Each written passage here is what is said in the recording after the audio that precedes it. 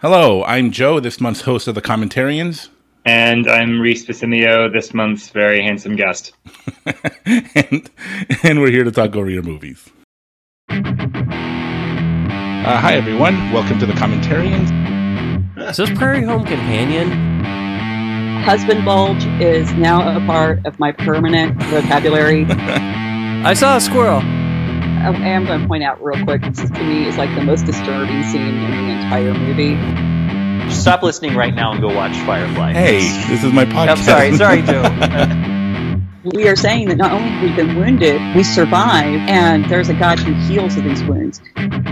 Jesus isn't about the isms. He's about his kingdom. Because it is kind of like this idea that Jesus died for all of our sins except when you had sex. And Jesus doesn't cover that. Welcome, everyone, to the Commentarians. This month we're doing Fight Club with our special guest, Rhys Pasimio, is it? Is that how you pronounce Pasimio, it? yes. Oh, perfect. So tell us a little bit about yourself. I heard you on a podcast, Smart Counsel. I do. I have a podcast, a podcast called Smart Counsel. It's early in the day, too early to talk. Really. Yeah. Things about me. I'm a Eastern Orthodox Christian, not Greek, and I have a husband to one wife, father to three boys, and professionally, I'm a counselor, teacher, speaker, and pre-published author. I'm working on a science fantasy novel. Nice. And excited about that. Hopefully we'll drop next year. Yeah, that's awesome. So you picked the movie Fight Club, and I heard a podcast that you did of an episode of your podcast that you did on masculinity. What made you want to do this movie, and give us some thoughts on that? Yeah, I really love talking about gender masculinity as I'm figuring out for myself. What does it mean to be a healthy man? And in my counseling practice, I counsel primarily men. And this question of like, how do I be as a man? How do I be a healthy man? What does that look like? And it usually looks a lot like being able to talk about feelings more, being able to be vulnerable more. And it's always in counterpart or in response to this kind of clunky concept of toxic masculinity, and which, toxic masculinity, limiting masculinity, however we want to talk about it. And in my head, I'd always thought as, thinking of what's like an archetype of like the toxic masculinity culture. And in my head, I'd always thought, Fight Club, Tyler Durden and all of that. Which might not have been completely fair of me because honestly, like I last time I saw this movie was, I don't know, maybe a decade ago. Right. But it was a little bit bigger for me in early college. Anyway, so that was part of my interest here is remembering kind of a toxic feel to this movie. I mean, it was fun, supercharged. I really love the movie. Sure. But that was part of my interest here. And then as I was reflecting on it, I covered a whole bunch of other surprising themes, which I'm excited to talk about as well. Right. Well, that's what's interesting is that God, I forget his name. Tom Sharpling, who does a show called Best Show, The Best Show, I think it's called. But he talks about The Sopranos, and he says that there's two kinds of Sopranos fans. There's the fans who get it, who understand that it's about self-destruction and self-hatred and, anxiety and trying to raise a family. And then there's the dum-dums who like it for the wrong reasons. Because it's a gangster movie and, they got, Tony Soprano has sex with lots of women. That's not what it's about, but a lot of people think that that's what it's about, and you're missing the point. And I think that that's what this movie did for a lot of men. When they saw it, They're like, yeah, it's about being a man, and society sucks, and they're making us feminine. And it's about being violent and fighting and everything. Exactly. And so if you actually pay attention to it, there's a lot of subtext and a lot of interesting things that it's actually saying about masculinity that I think a lot of people missed. I think so. Another theme I'll be interested to get your take on this is the way this movie actually handles spirituality is actually really interesting, really profound. Mm-hmm. So I'd be curious to see if we deduce that this is more of a parallel or a parody of like orthodoxy in particular. And anyway, so we got Well, that is awesome. yeah. We'll see if that goes anywhere. All right, so let's get started. As always, you do not have to have seen the movie before you hear this podcast, because it is a rated R movie. What I do is I explain the plot and the spoilers and everything you need to know before in the coming attractions, in case you don't want to see it, because it is pretty graphic. But if you do, then follow along. We're going to do a countdown, 3, 2, 1, and press play. And again, you don't need to be watching it, because the conversation is very broad, and we're going to discuss stuff as we go along that doesn't always have to do with the movie. So let's get ready to start. Again, I'm going to do a countdown. Then when I press play, you press play. We are paused at 3 seconds for you guys at home. 3, 2, 1, play. Okay, you see the 20th Century Fox logo. And this... I mean, who is this? David Lynch, right? David Fincher? David Fincher, right? I get those confused when I... Yeah. David Fincher from 1999. Written by... It's based on the book by Chuck Palahniuk. Palahniuk? Yeah, I don't know. Chuck Palahniuk, yeah. So, funny connection. This is like my... very loose connection to fame. So Chuck Palahniuk was in a writers group with Tom Spanbauer. Tom Spanbauer was at least one of his writing mentors, and Tom Spanbauer is local to Portland, in Southeast Portland. And about 10 years ago, for a hot minute, I was in the same writers group. Oh wow! Kind of on the fringe, like the way he had it set up. He has it set up in his basement at the time he did, and there's this table for like the core members who get to share their work every week, and then there's like the term was like the pond scum. It's like those of us who are wanting to get in, and we sit on the chairs on the outside. So I got as far as the pond scum, and I got as far as the chairs. Never quite got to the table, although I did get to read a story in this group where Chuck Palahniuk was once, long before me. So, and one time he was actually there. So oh, nice. I've seen him in person. So that's my very, very loose connection to Chuck Palahniuk, which is not very much of a connection at all. But anyway, yes. So all that to say, so the movie is based on the novel. I've read the novel too, and it's really brilliant. And it's one of those novels where, you kind of read it for the story, you kind of read it for the wordsmithing, and it's brilliant in the way that it challenges you, makes you think, kind of makes you uncomfortable, but it has this like kind of uncomfortable way of like calling out reality for what it is. Sure. So. Again, graphic content, but I would recommend it for just the quality of it. Yeah. I mean, it's just well made. David Fincher is just a brilliant filmmaker. This is really good writing, and the acting's great, and it's funny. It has all the hallmarks of a good movie, so... I think so, yeah. So as a storytelling technique, so this movie does a lot of really fun things with foreshadowing. Like... And so it's one of those stories where they're technically giving away the ending right at the beginning. Right. But because like you have no context, you kind of just, you could possibly just like blow past it and be like, eh. So it's one of those movies. Yeah. And so, for example, they're talking about, right now it starts with the narrator. They don't even give his name, but, there's the narrator and Tyler Durden, who is his friend. They're in a building, and he says that there are bombs in 10 buildings in the city, and he knows this because Tyler knows this, and you really don't know what that means. But right. And here we have our first criticism of masculinity, or femininity, or right. however you want to. Yeah. Well, there's a lot going on in this scene. So the narrator, we can kind of call him Jack. Sometimes he gets called Jack. Yeah. Because that'll come clear later. Anyway, so Jack is he's become this like support group addict, and he'll explain that for himself in a little bit.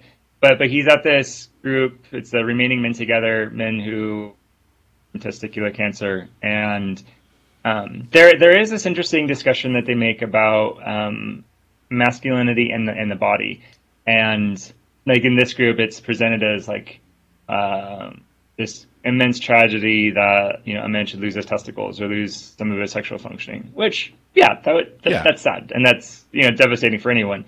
But like later, there's another scene where like they threaten somebody by threatening to cut off the testicles, and as opposed to like the hands or something or the eyes. Right. And there's kind of this way that like the vitality, virility of a man is really closely interwoven with sexuality, and which again, I mean, we're sexual beings. Sex is fine, but maybe we could say if we're talking about what is toxic, what are the toxic elements, or when we look at like a more toxic representation of masculinity, one of the components could be like maybe an over-exaggerated view of sexuality, right, or an over-exaggerated importance of that. Yeah, it's brought up several times that losing your testicles is a huge tragedy. And again, it is a part of your body, and having any part of your body removed could be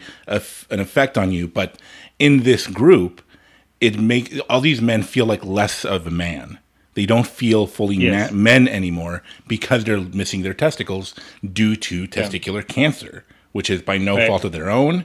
It's really sad and great that they survived it, but now they don't feel like real men. And I want to bridge. So there's this one fun scene where he's like talking about his little IKEA castle, and it's funny. The IKEA reference seems like it's one of those things that could be really dated, although I don't really think so. I think that's only like richened and deepened over the years. Oh yeah, but I think one of the other really major themes in this movie has to do with like consumerism and just like things, and kind of our hero, anti-hero is like starting baseline is like he's just surrounded himself with all of this stuff. Yeah. All of the IKEA stuff, all of the pretty trendy stuff. He bought all of the things he thought he should have. And yet clearly something's wrong. He can't sleep. He has insomnia. Spoiler, he has dissociation. But it does set up this interesting counterpart as we're talking about like what makes the man, what adds to like the virility of a person. I sometimes wonder if we have this inherent sense of lack or this inherent sense of unworth, and so then just try to fill it with other stuff. Maybe sex, maybe intensity, maybe violence, or maybe just things. Right. And you figure you distract yourself with enough things and you won't feel like the aching void within. Yeah. That's my theory. Well, yeah, because just recently a podcast started called The Rise and Fall of Mars Hill, and they're talking about Mark Driscoll. And they played a part of a sermon that really kind of resonated with me, even though I don't like him at all. I think he's really toxic. I think he has really twisted views of sex and what a man should be. But there's a reason why a person like Mark Driscoll and Jordan Peterson resonate so much with men. And I do think that there is an actual problem in men who do nothing all day. They play video games all day. They do feel an emptiness inside, that they don't have a mentor, a guide, anybody to teach them. I do think that that's a real problem, but I think that it's an oversimplification that these kinds of people come up with the idea that, oh, it's feminism that's destroying manhood. It's women. It's, the wussification of society. And they really it's a huge oversimplification to blame the very simple group of women or liberals or and when it's much deeper than that. But I mean, that is a problem that a lot of men are feeling. They feel lost. They don't feel like that there's any guidance, and these men kind of speak to them in that emptiness.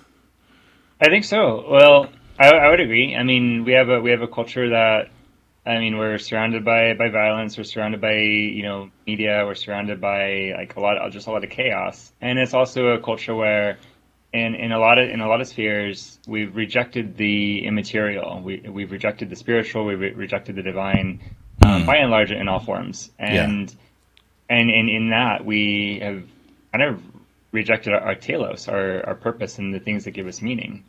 To live in just a material world has no ultimate anything. And so, which, foreshadowing some of the themes that come up in this movie, like as the fight clubs develop and become their own thing, we can maybe say it's a depiction of men who have reached the limit of what they reached the limit of what the material only consumerist capitalist world can offer them, and are needing something more than themselves.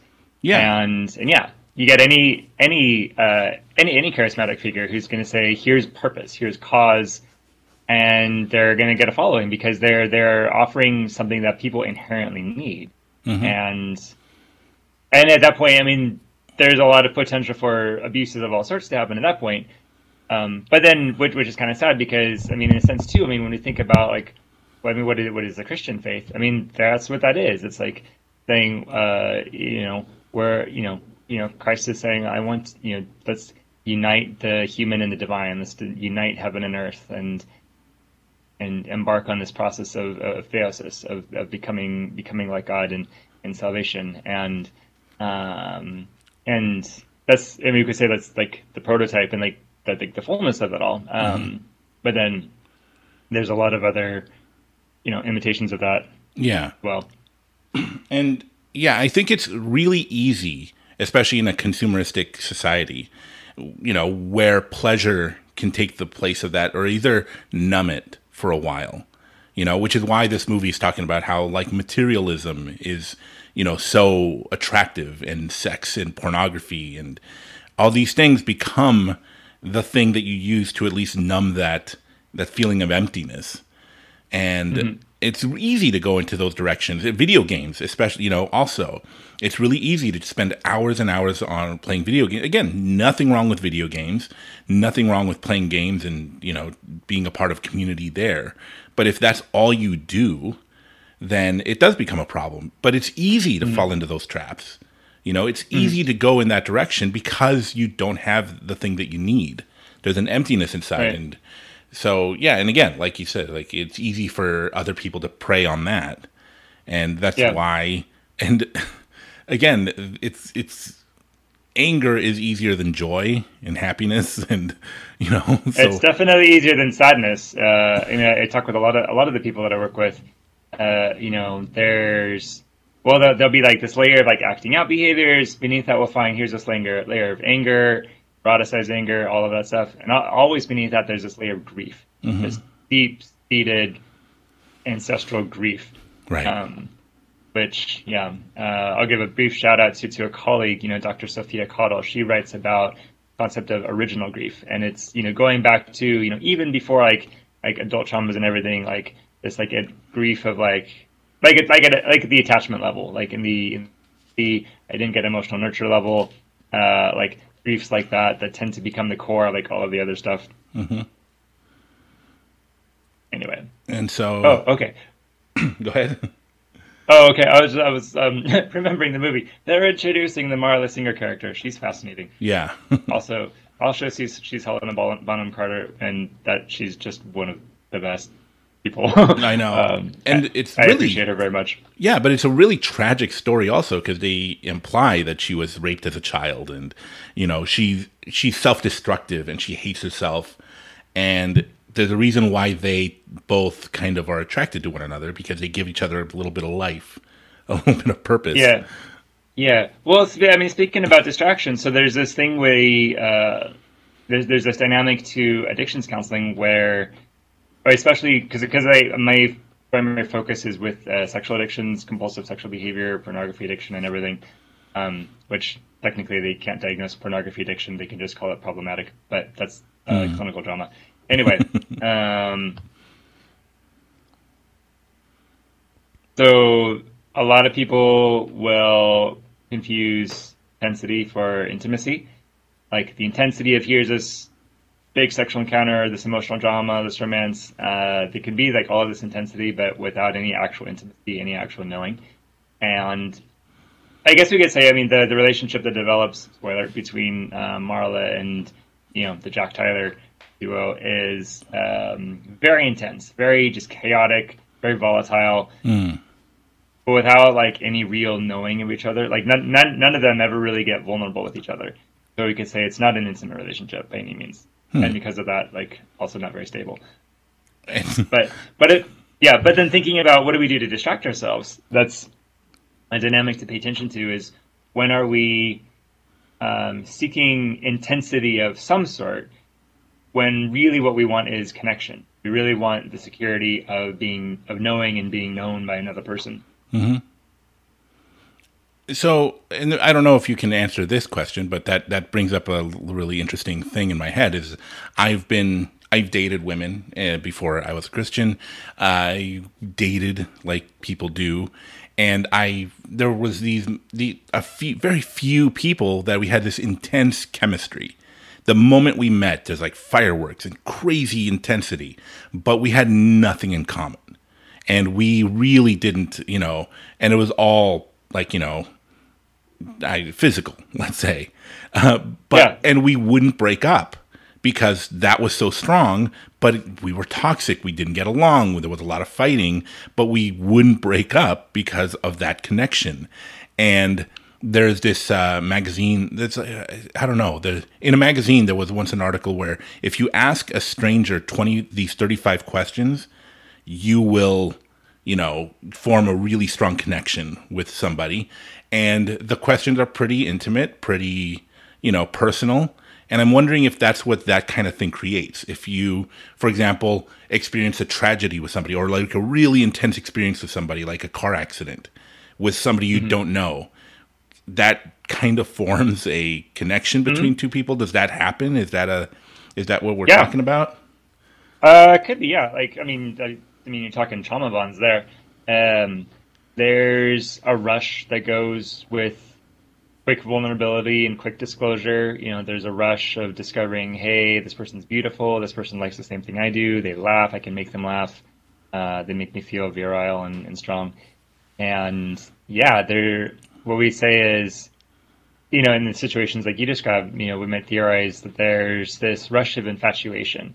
I'm high on romance. I'm high on infatuation, high on limerence, and there's all that. And it's easy to normalize intense emotion as normal, in like the case of like Marla and Jack, to normalize chaos and even abusive violence, because that often happens if that's been in your development. All of that is different than what I would say is like the neurologically functional intimacy. It's this term attunement, where it's based on it can be very calm. It's very much like we're making eye contact. I'm aware of your feelings. I'm showing my feelings. I'm able to reflect back to you your feelings without any judgment to it. I'm able to respond to you in like a nurturing sort of way. That's like the neurological basis of empathy and being fully present with a person. And I would say that's the basis for intimacy. And it's these moments like that strung together over time. And yes, the exchange of here's information about you, here's information about me, that certainly becomes part of it. And so you have couples who are able to practice this over a long time. They have both the noetic, I know things about you knowledge, as well as the autonoetic, like I'm experiencing you in the moment very well sort of levels. That's more what intimacy is. And it's not going to be super, super wild all the time. I mean, there's going to be conflicts, of course, but it's very different than the thought of like, I fell in love really fast and then I fell out of love and we break up every night. And so. Yeah. Just learned a little bit about myself there. Awesome. I'm glad. Okay, so Jack wants bowel cancer. So this is a really funny scene where both Jack and Marla, their thing, their hobby, their addiction has been going to support groups. Neither of them have any of the issues, and they're part of the twist is, Jack doesn't have any of the issues, but he goes to them anyway, and he says, like, if I don't say anything, if I don't introduce myself, if I don't give my real name, people just assume the worst, and they get high off of crying, off of hugs, off of that kind of like pseudo intimacy that can happen. Anyway, so Jack's a fraud in there, but he's like fine with it until he sees Marla, and she kind of gives it away when like she shows up smoking at like a testicular cancer survivor group. So and there's this thing of like, you're a fake. No, you're a fake. Ah, F you. So anyway, so they start divvying up the support groups. I guess the note I want to drop is commenting on support groups versus like the movie depictions of support groups. Right. Because I think as a counselor, I'm always like in response to like movie depictions of like counselors and support groups. Sure. And say, so don't judge a support group by what you see in Fight Club, because these are a little bit exaggerated and kind of goofy. In all functional reality, like a lot of support groups, offset meetings, smart recovery, a whole bunch of these others are really good and really vital. And I mean, especially for people who are outside the church, like this is sometimes like the quickest and most reliable way to establish community, and it can be really vital. So all that to say, if if maybe the listener knows in themselves they could use a support group like that, but they are reluctant because they've seen like Fight Club or some of the movie depiction where it's like kind of goofy and exaggerated, I would say go to one in real life. Yeah. or more likely go to like 5 or 6 different ones in real life. Get a sampling. Yeah. And then if you have bad experiences there, then you can write it off. But yeah. But it's likely that if you go to a few, you'd be able to find one that you can. You go over time, you develop relationships. Yeah. Good. Yeah, it's really strange how pop culture depicts like therapy and support groups and stuff like that. Like I heard that after, gosh, I don't even remember. There was a movie where like the whole movie was about going to therapy, and there was another one like The Sopranos, and people started going to therapy wanting that breakthrough, like right away, that breakthrough emotional crying moment. And they're like, well, that doesn't really work like that. We have to work through things, and you might not ever get that because you might not need that. But it's really just a personal discussion and trying to, sift through your brain, your emotions. Yeah. But because pop culture depicts them in such a weird way, it kind of does something wrong, a disservice to the therapy and counseling. Yeah.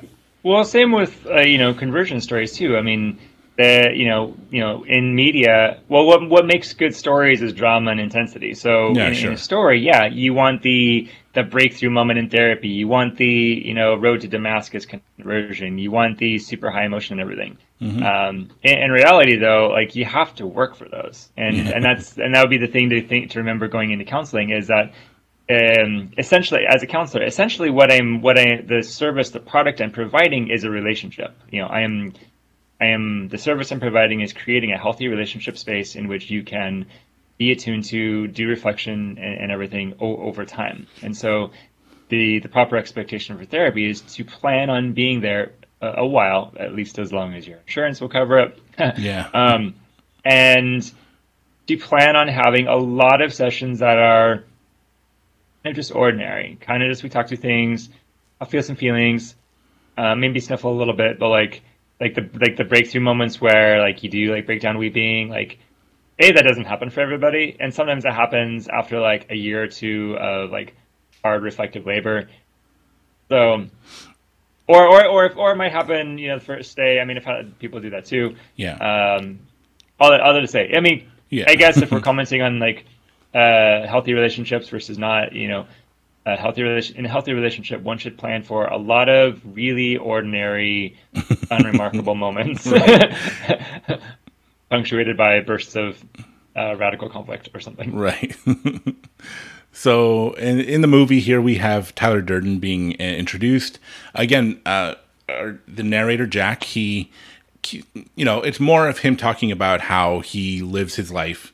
Materialistically, basically, how everything is single serving, because he stays in hotel rooms, he goes on flights all the time, everything is single serving, toothpaste and toothbrush, single serving coffee, single serving friends. Yeah. And he talks about the people he meets as single serving friends. And also I really love how just time capsule, so when they exchange numbers they do it on paper, right? Exactly, which never happens. Also, I really love how there's no cell phones in. Yeah. They're still on landlines that are on cords. So that's how you can tell how old this movie is. Yeah, they actually dive over beds and over tables for the phone, for the Yeah, for the yeah. corded phone. Oh, it's so great. Yeah. Yeah. There's a quote here where one of them says, "This is your life, and it's ending 1 minute at a time." So speaking again about what are the philosophies in the story, there's this exploration of like this existential nihilist. You kind of when you look at it, there's a way that they're in a way these characters are wrestling through despair and hopelessness and looking for purpose and everything. And there can definitely be the sense that, yeah, I am a space monkey and my life is ending, and just like this fixation of like there's death, nothing matters, and what they do later is they try to explore, well, if you embrace that, can there be freedom there? And I guess the interesting philosophical trailhead there is to try to say, yes, and just embracing death and meaninglessness, maybe I can just be freed from all constraints. That there could be that, which might be like the parody of Christian thought, which is saying, in death is victory and suffering is salvation. But in Christian thought, that's in the context of, well, the immaterial, the spiritual world does exist and really matters. Yeah. So, like there are consequences for actions. Whereas here, there are no consequences, because if you die, you die, and therefore nothing you do matters. And in Christianity, yeah, it does matter, because there is an afterlife and there are consequences. Right. But, and I'm a big Ecclesiastes guy. My favorite book of the Bible. So my whole thing is, yeah, life doesn't matter. There's no purpose to life. Therefore, you have to work towards being happy in what you have. This moment right now matters, which is what I think the point of Ecclesiastes is right now is what matters most of all. You are the center of the universe. The person in front of you matters the most. And this moment is the most important moment of your life. Again, not to say that I'm self-centered, but just the idea that trying to find meaning in life through a career, through having children, through your, getting married, like that, once you do that, you're going to feel fulfilled. That's not true. Yeah. But there's go ahead. Yeah. Oh yeah, just interjecting. I mean, there is so parenthetically, in the movie, this is where Jack comes home to his high-rise apartment and is blown up. And I guess this is the hero's call to action. Like from here. Oh yeah. Here's where he first experiences like major loss, which is it's a storytelling structure point. Anyway, but thinking about what is the purpose? Yeah, you're right. Christian thought, we don't find ultimate salvation meaning in like just the material, although the world is part of the salvation process also. I know in Orthodox thought specifically, we put a lot of emphasis on the inner life, on the you really prioritize saving yourself in becoming saved, and there's this mystical way in which that becomes like salvation for the world. One of the great saints in our tradition, Saint Seraphim of Sarov, he's quoted as saying, acquire the inner stillness, or acquire the inner peace, essentially like save yourself and 1,000 around you will be saved, which is definitely very different than some of this more megachurch approach of like, I gotta save everybody and advertise and market and have a Twitter campaign. It's very much if you can become calm and centered and find God within you, then that is your route to salvation. Like the way out is in. Yeah. And in that. Part of what we observe over history, at least in my tradition too, is, these people who they do acquire some of that peace, some of that holiness, and people are drawn to them. There's another, story of Saint Sergius of Radonezh. He was a Russian monk, and he initially went out into like the furthest forest in Russia to like be alone and to just pursue his monastic labors there, but then after a while, like other monastics started like finding him and flocking to him, and then other lay people also, to where nowadays, several hundred years later, there's a thriving city in that area where this holy man first was. And so it's kind of this way that like true holiness draws people to itself without even trying. And a lot of these holy people were trying to escape people, but like people follow them anyway. Right. Yeah, and we even see this with Jesus too. Oh, like yeah. there's some times when he's like trying to get away from people, but because he's Jesus, he's holy. People follow that because I guess in some sense we have a sense of like, hey, this is this good thing that we need. We're gonna just go there. Yeah. That's a really good way. Yeah. And I should mention, just a second, when I was talking about the ecclesiastical thing, the idea that having a child, having kids, and having a wife, getting married, that doesn't give your life purpose. What I meant by that is the world gives you the notion that once you do that, whatever it is, whatever goal you reach, that your life is going to feel like accomplished. And after a while, that feeling goes away because there is no end point. The point of having a family is having a family. It's not having a child, it's being a father or a mother. It's not about getting married, it's about being married and being, with your partner, enjoying your station in life. You're not going to feel fulfilled once you accomplish something, which is what I think the point of Ecclesiastes is. It's being happy where you are and striving to do better, yes, but being content with what you have as opposed to, being remembered throughout history, or which is, I think, a lot of men have this existential breakdown. The idea that I'm going to be forgotten, and what's my legacy? And there is no legacy. You're just going to live and die like the rest of us. So be happy with what you have. Yeah. So yes. Definitely a message of Ecclesiastes and a message of Fight Club. Yeah. So where we're at. So there's a scene where Brad Pitt and Edward Norton they've met. They've decided we're going to hang out. We're going to be friends. So now they're in a bar talking about why do we know what a duvet cover is? Like what's happened to us, and it's, starting to it's starting to show that like maybe. The interactions between like masculinity and anger, where you have they're living in a toxic society that leads to the creation but simultaneous suppression of anger, and combine that with consumerism and isolationism. You got nihilism and despair, and then the only thing left is shock value, violence, sensuality. The next person to hate on. Tyler says we are consumers, and I mean he's kind of got a point. I mean, again, you live in a world that takes out like the divine and the symbolic and the material, and kind of all you have left is like being a consumer or who, and moves on. Yeah, because like we were talking about before, you mentioned that Edward Norton, he gets purpose in life by buying things, by being a good consumer, and his apartment just blew up. All of his possessions just burst into a big ball of fire. And so now he's with Tyler, and Tyler's telling him, yeah, that's not where life is. That's not, we've been molded to want this stuff. And of course we're going to walk around miserable and aimless. Right. So this is the part where Tyler Durden is telling Jack, well, okay, so here's one of the graphic scenes where they talk, he introduces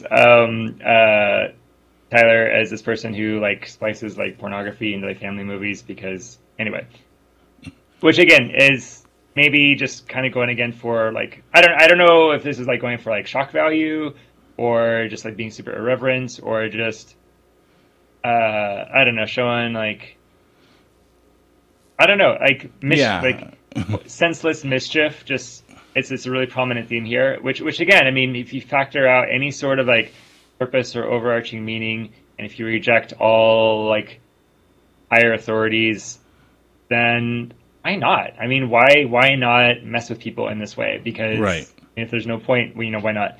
But anyway, as they go back to the scene, so they're coming out of a bar and they're talking about materialism in their lives, and then Tyler says to Jack, I want you to hit me as hard as you can, and this leads to some back and forth, and then he asks this really interesting question: how much can you know about yourself if you've never been in a fight? I don't want to die without any scars. Which I don't know. There's a lot here. I'm thinking this is very antithetical to like the spirit of the martyrs, or even to the Lord Jesus, who would say, turn the other cheek, or like these martyrs who, very much like Willingly got almost arrested. like, yeah, or like even like invite torture and suffering as the means of like saying like, I want to strengthen my soul and have like spiritual victory, and in a sense like violence humbly accepted is like spiritual violence against like the demons and all of that. Um, but I guess there's an interesting way here too. I mean, thinking what are toxic versions of masculinity. Um, we emphasize sex. We emphasize violence or I think when sex and when violence, conquest and things get overemphasized in men, that's where it starts to turn like what we think of as toxic. Yeah. And so as I'm watching this, I'm thinking how maybe this scene could be depicting that, but I'm also wondering about some of those deeper things like initiation or uh,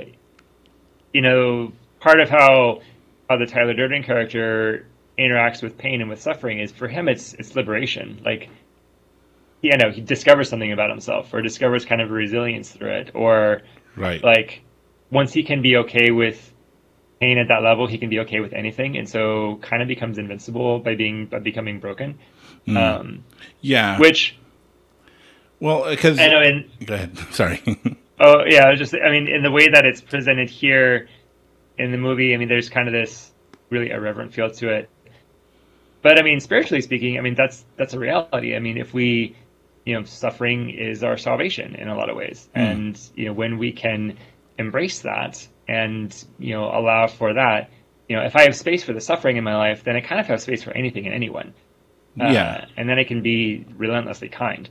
Because there is dude, I had something and I lost it. Anyway, but because this kind of thing is getting a lot more popular, or has been. It's been for a few decades now. In evangelical Christianity, this manhood being tough. And I remember I played football in high school freshman year, and I didn't want to, which is interesting because I was a punk rocker when I was a kid.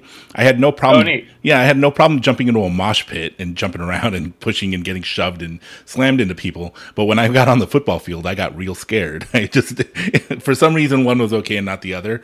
But in the mosh pit, it wasn't about hurting other people. It was about getting out aggression. And if you fall, people picked you up. And it wasn't for some reason, I felt more comfortable there. But I remember one of the first times I got into a line during football, I got hit real hard. The quarterback said hike. I got hit. I got mowed down, and then the guy stood over me and said, "This is my house. Get out of my house." Whatever men do, and I'm like, "Oh, I get it. You need this. This is what you need. I don't need this. I have my own thing. I have comic books and punk rock music. I'm fine, but you need this."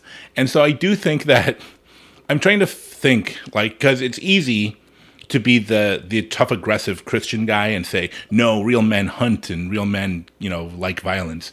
And then it's easy to, rebel against that and say, no, you're wrong. And there's nothing, real Christianity is about, peacefulness and love and stuff, as opposed to just the idea that maybe some men are more aggressive, and that's okay. Yeah. Yeah, no, you're right. I mean, somewhere else we're talking about the danger of making blanket statements about everybody, or saying, it's all this person's fault, it's all the feminist fault, whatever. Men are tough, men are not tough. We probably do ourselves a favor by allowing for a much more complex view of what things are, and to say, yeah, I mean, yeah, like some men hunt, some men fish, some men work on cars, some men write books, some men are actors, whatever. And allowing, I think where we might go wrong is to, again, like take over exaggerate one or more parts of a man, or Right. over exaggerate one or more aspects of what it could be at the exclusion of others, and it'd be, which I mean, I'm learning a little bit about this clinical framework called internal family systems. Talk about like there's like a core self, and then there's like these different parts or personas or aspects of us, and what we see is like I have like a logical part or a critical part or an analytical part or an emotional part or a fear part or an anger part or like a handful of like little boy teenage boy parts. Any one of those becomes exaggerated and takes the lead, and then you're going to look toxic in a way because you're imbalanced. Or I guess maybe this is something like what the Enneagram tries to show us too is here's a trait that's been disproportionately exaggerated. I am the bearded man in flannel with an axe who hunts, versus, I'm a man who likes pink and glitter and I like poetry, whatever. I mean, we could say in both of those cases, they're just exaggerated people. Like, you bring both of those people back into balance, and they're going to be different, distinct, but not bad. I mean, it's not bad to do any of those things, right? By any means. It just, you do anything out of balance, and it gets problematic. Yeah, and it becomes a problem when you start telling people that, like, no, this is what Jesus was. He was an aggressive, tough, violent person, and if you're not that, then you're not a real man. Or to say that there's no room for that in Christianity because Jesus is always peaceful and loving. Like, there were warriors in the Bible, there were writers, Paul made tents. With he wasn't exactly the warrior, but Right. Or looking at the saints, I mean, you have martyrs, you have virgin martyrs, you have warriors, you have ascetics, you have theologians, you have bishops who died peacefully in old age. Yeah. So there's a full range of things. So there's a line I want to comment on. So Tyler and Jack in the movie, they're in their flop house, which I want to talk about at some point. But they're talking about father wounds. Yeah. And angry at the father, his father's abandoned them. Tyler makes this comment that I wrote it down somewhere. He says, I can't get married. I'm a 30-year-old boy. We're a generation raised by women. I'm wondering if another woman is really the answer we need. And I honestly don't think this is a dig at women. No, it's not. It can sound that way. I think it's more a criticism of absent men, fathers in particular, and not at all. And again, in the complexity of things, a kid needs the full range of humanity to raise him or her. So in a heteronormative context, that would be they need a man and a woman to teach them manly and womanly things, or how to bring out like the masculine and the feminine that is within them in whatever way. And adjust that per other family structure, multiple moms or dads or just multiple parents, but a kid still needs from somewhere the full range of humanity, and in this case, these characters are reflecting on the absence of that manliness, or that sense of a man can nurture me, or I can receive nurture, have intimacy with another man. I think if that is present, that solves a lot of things. I mean, for men in particular. Yeah. You mentioned something in the podcast that you did on masculinity about how being mocked or punished for not knowing, for not having a dad who taught you things. And a lot of pastors from the pulpit, they lament how there's no men aren't, a lot of young boys don't have mentors. Their fathers aren't around to teach them, and how sad it is that our society has young men who don't have a guide or a leader. And then they get off the pulpit and they mock men for not knowing how to fix a car, how to use power tools. Number one, first of all, like, that makes a real man, like knowing how to fix a car. But on one point, they say that it's. Sorry. No, please. So I got to highlight. So this is the famous scene that always gets quoted in all of like the youth group game events, where he's like, the first rule of Fight Club is you do not talk about Fight Club. The second rule, et cetera, et cetera. So sorry, just gotta celebrate that moment because that's like the one that always gets relived. Yeah, it's iconic. Very much so. But it's kind of like I've seen both. I've been to churches and they're like, young men really need a man in their lives to guide them. And then after, like, at some other point, speaking with that pastor or that speaker, saying, young men today, they don't know they don't know how to be real men, and like kind of making fun of not directly at me, but they mean me because I'm in this group for not knowing how to use power tools, for not knowing. Yeah. And my dad did teach me how to do that. And so it's this real weird, twisted kind of idea that they're perpetuating that. Yes.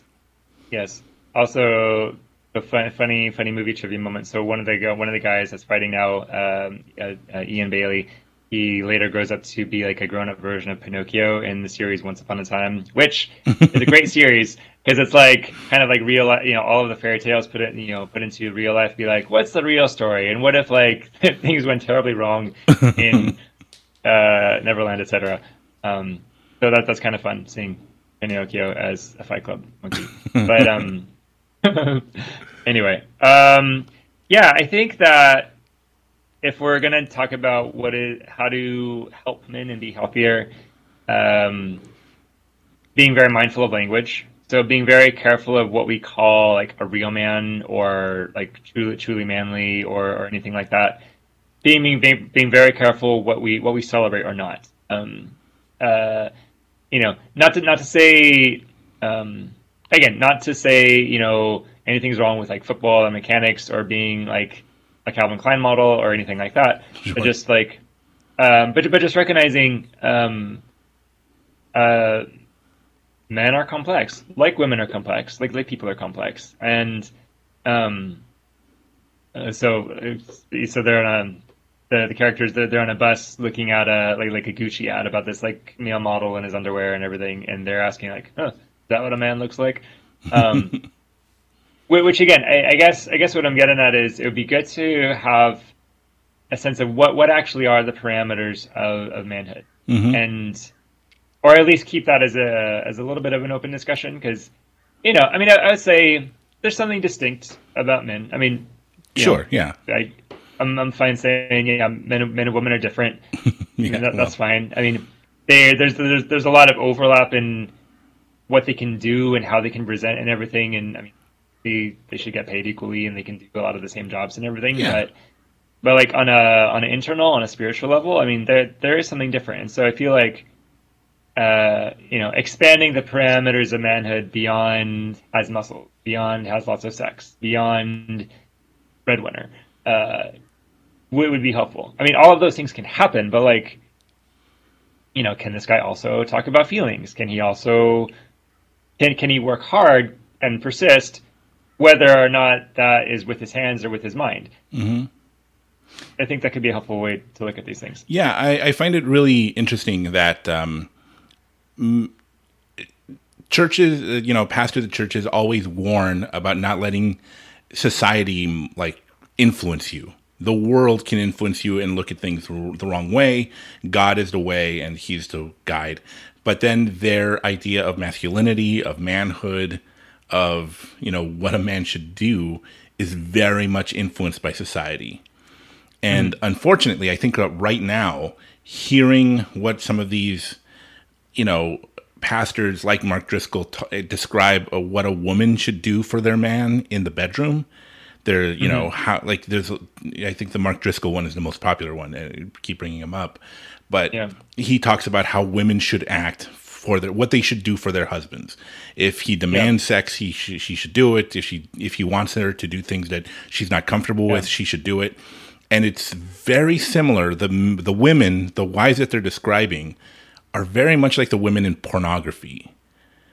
It is that kind of like submissive. Does whatever is very sexually hungry, and it's weird that. I think that's where they're getting this from. They're having... Yeah. Go ahead. Oh, yeah. You can tell a lot about a guy by what kind of porn he watches. Yeah. Yeah. Speaking of which, so talking about sex. So we're getting to the point where Achilles and Bellatrix Lestrange are about to have sex. Mm-hmm. The one sex scene. Which, again, graphic content warning. Sure. But it would be good to... talk about sex and masculinity.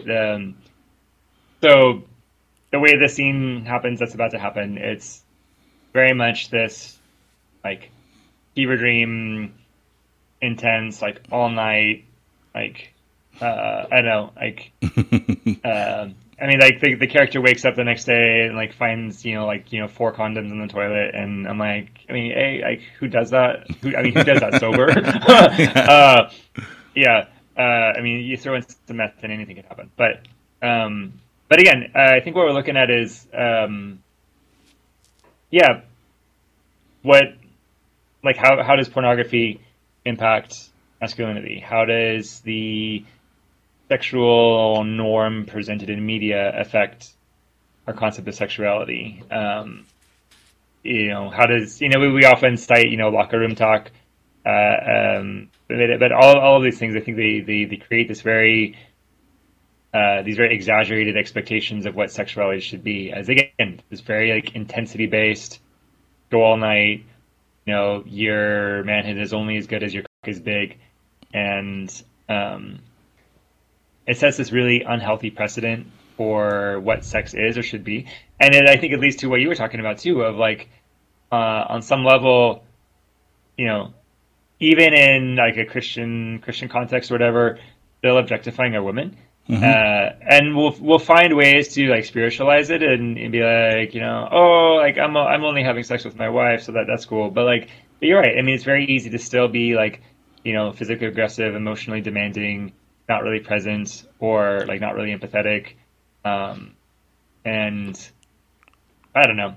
Yeah, I do think that pornography has influenced Christians in a really, really negative way, and it's affecting women, it's affecting men. It's in the when a pastor says that a wife should act like a porn star, and not directly saying that, but describing one, basically, it's hard not to assume that Yeah. they've been influenced by pornography.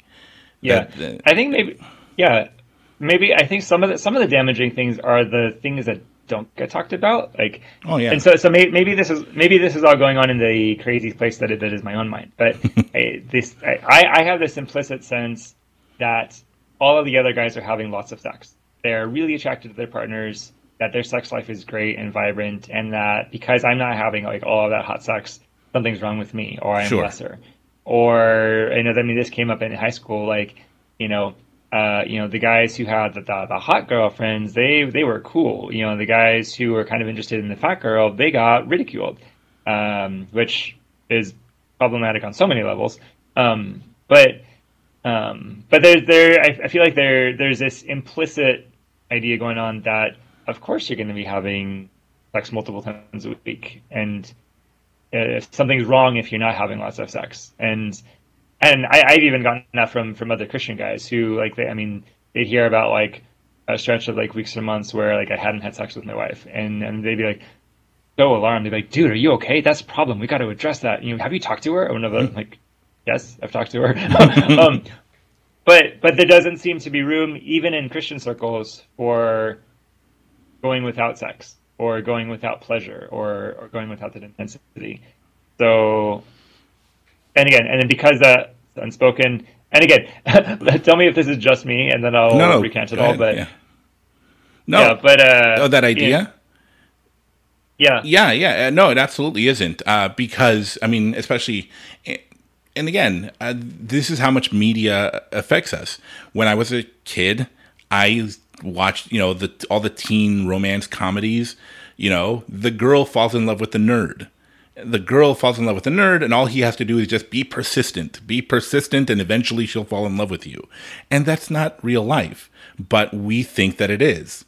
And again, with pornography, it leads. That's why I think there's this incel movement. These men who think that women refuse to have sex with them, and so I think it is based on the fact that they believe that pornography is real life. Everyone else is having sex except for me. Everyone else is dating except for me, and therefore there's something wrong with me, or there's something wrong with women. Right. And that's just accelerating as our lives move more and more online. Like, I mean, the way technology is, I mean, especially this past year, I mean, I heard one lady talking about how, yeah, we can live our lives with like, with our phones, we can buy products, we can get food, we can find a mate. So so there's not any struggle or there's not any labor that needs to happen for that. And so and that's all happening in this context of we're in this really technology driven world and we're on our screens all the time. And we don't have communities because we don't have causes, or the communities we do have, they're based on like anger and everything. So yeah, you get these guys, these younger guys who have grown up playing video games, grown up watching TV, haven't really been taught, haven't seen modeled. Here's how men and women interact, or here's how like men and men, women and women interact in healthy ways. You know, a lot of people, their sex education is primarily through porn, or if not porn, through media romance, and that's not real life. And so yeah, you have all of these real life people trying to enact in real life this non-real approach to relationships and sex, and wouldn't you know it, they're kind of depressed about it because it's not working. Oh. Anyway, yeah. So there's this like ongoing scene in the movie where Jack is really frustrated with Tyler because Tyler and Marla have gotten together. Jack doesn't like Marla. Like Jack wants Tyler, Tyler wants Marla, Marla wants Jack. And so there's just this chaotic love triangle. But like the mood of this is like you have like Tyler and Marla, you know, having sex really loudly, like in the background of like a lot of scenes, which again, it's just like, I think adding to this flair of like, this is the kind of sex we're going to celebrate and normalize. Yeah. Like ridiculously unreal, bloated version of what sex is, as like, oh, that's cool. And then, yeah, and even if logically we might recognize that as completely unreal, there's a part of us that's like, oh, but Brad Pitt's doing that. He has abs, and like, you know, if he's having sex like that, maybe I should be, and something's wrong with me if I'm not having that. And again, it just fuels into this inadequacy narrative that a lot of guys carry, I think. Yeah, and I think that's been going on since the advent of television. I think that we've heard, like, you know, how in the 50s, men and women, you know, married couples watched television and thought that's how life is. That's how life is. And so every single person on a block would act like their life was together, you know, because, you know, and so when your neighbor sees you, you know, or when you see your neighbor, they look like they're together. And then I watch television and like Lucy and, you know, Ozzie and Harriet, they have a perfect life. So my life must be messed up because my life isn't that perfect. So now I have to pretend like my life is that perfect. And of course, what ends up happening is your neighbor sees you, they think that your life is perfect, and they think that they're the only ones whose lives are messed up. And it's really crazy how this window that we all put into our homes, you know, we think it's an actual window to the outside world when it's not. And it's hugely influencing on us. Yeah. The comparisons, or living in a world as small as what you think other people expect you to be, is rather dismal. Yeah. Yes. I want to talk a little bit about initiations a little bit. Okay. So there's a scene coming up. It's the lie scene. Well, Oh, yeah. well, also, the movie storytelling. So there's some foreshadowing going on where, you know, Tyler's like feeding dialogue into Jack's character as he's like talking to people, but also saying like don't talk about me. And so it's this great little bit of like foreshadowing about kind of the twist at the end. But anyway, so there's a scene coming up as Tyler Durden is now making soap and teaching how to make soap and also how to like make explosives out of it, which I mean, I don't know if that's like completely real, but it's fun for the movie. But there's this scene where Tyler essentially uses the chemical lye to give Jack a chemical burn on his hand. And it's actually this really beautiful scene in a way for it is, like as yeah. painful as it is.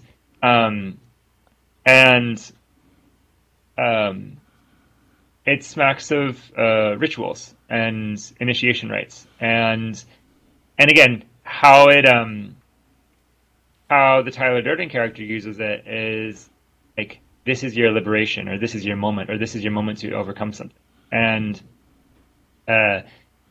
we can. It's maybe in deference, or we could compare this to like other initiation rituals, some other initiation rituals throughout the world. And I mean, a lot of words have been written about this sort of thing.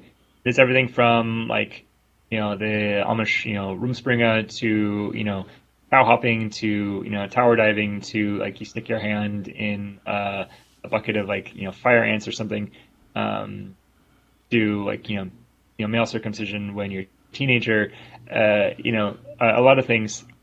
And we could, and I know I've picked on some of those for being like based in like violence and aggression. And now that I think about it, I'm maybe wanting to recant some of that because, I don't know if those rituals really are saying violence is good, or like pain in itself is thing to be celebrated. I think what those rituals could be getting at is we need to struggle. We need to have a sense of we've struggled and overcome something, and now we are a fully mature person who has struggled and overcome. And referencing our culture, that's something that is diminishing quite a bit for a lot of people. And again, in our technology-driven, really luxurious lives, struggle looks really weird for us. Like we have emotional struggle, and there's like hard work we do, but like there's kind of a way like when like the hardest work I do is like research something online and then like write about it or something. That's intellectual struggle, but like there's not really, I don't know, the effort is different. And some of these other rituals, they like the body gets really involved, and I think that might actually be really important to have like a physical, an all out like physical, emotional, psychological struggle, and a sense of overcoming that.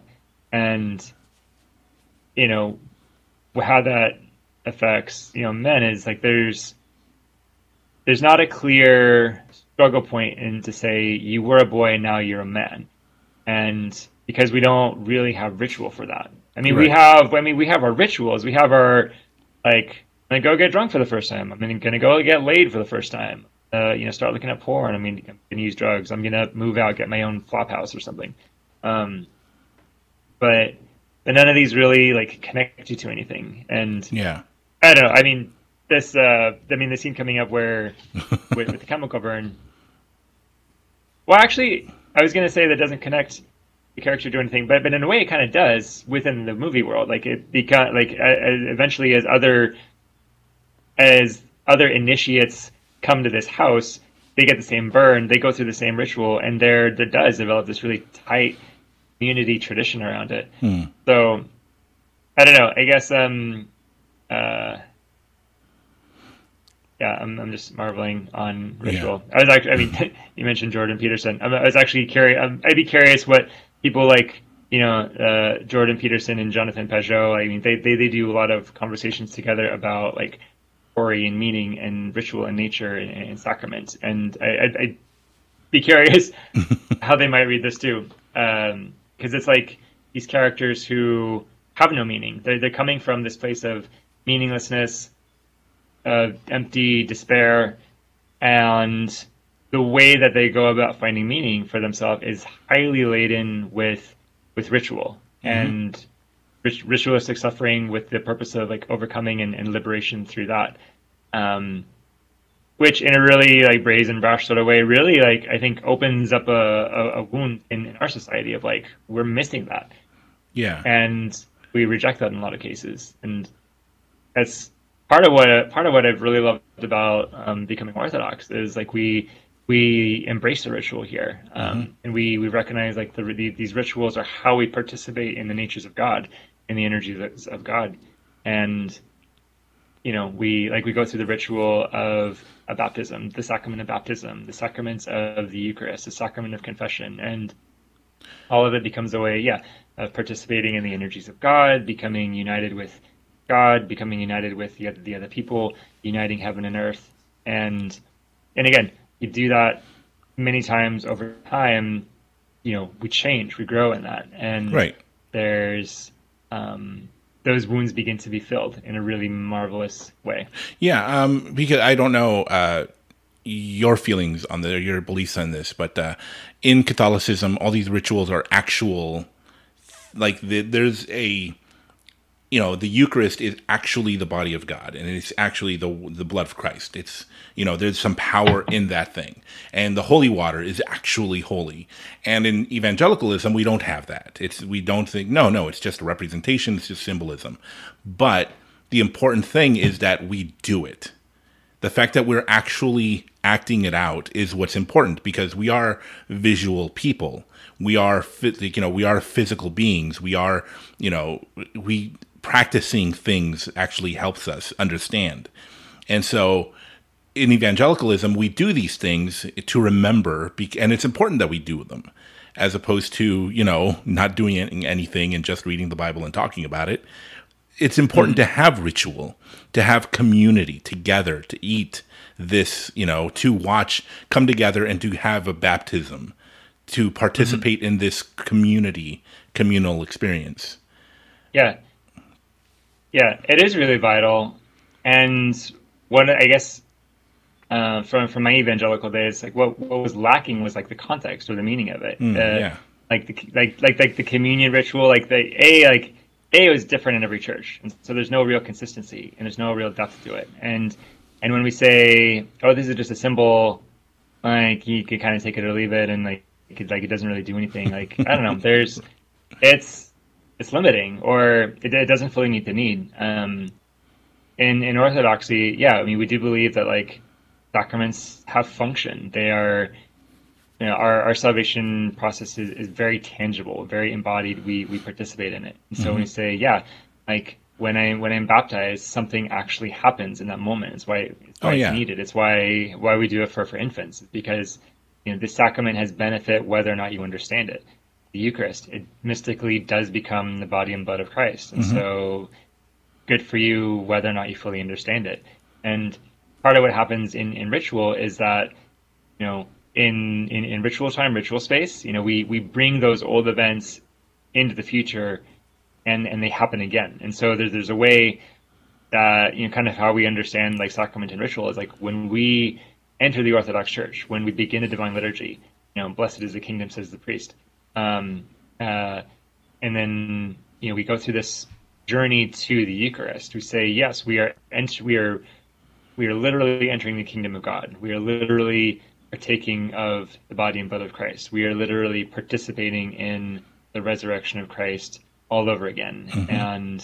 And those things are very real. And we believe that, yeah, because they are real and not just symbols, they heal us. They have an impact on us. And yeah, that's a concept that's very, very, very absent in a lot of these other Protestant circles, where just like, oh, whatever you want it to be. Right.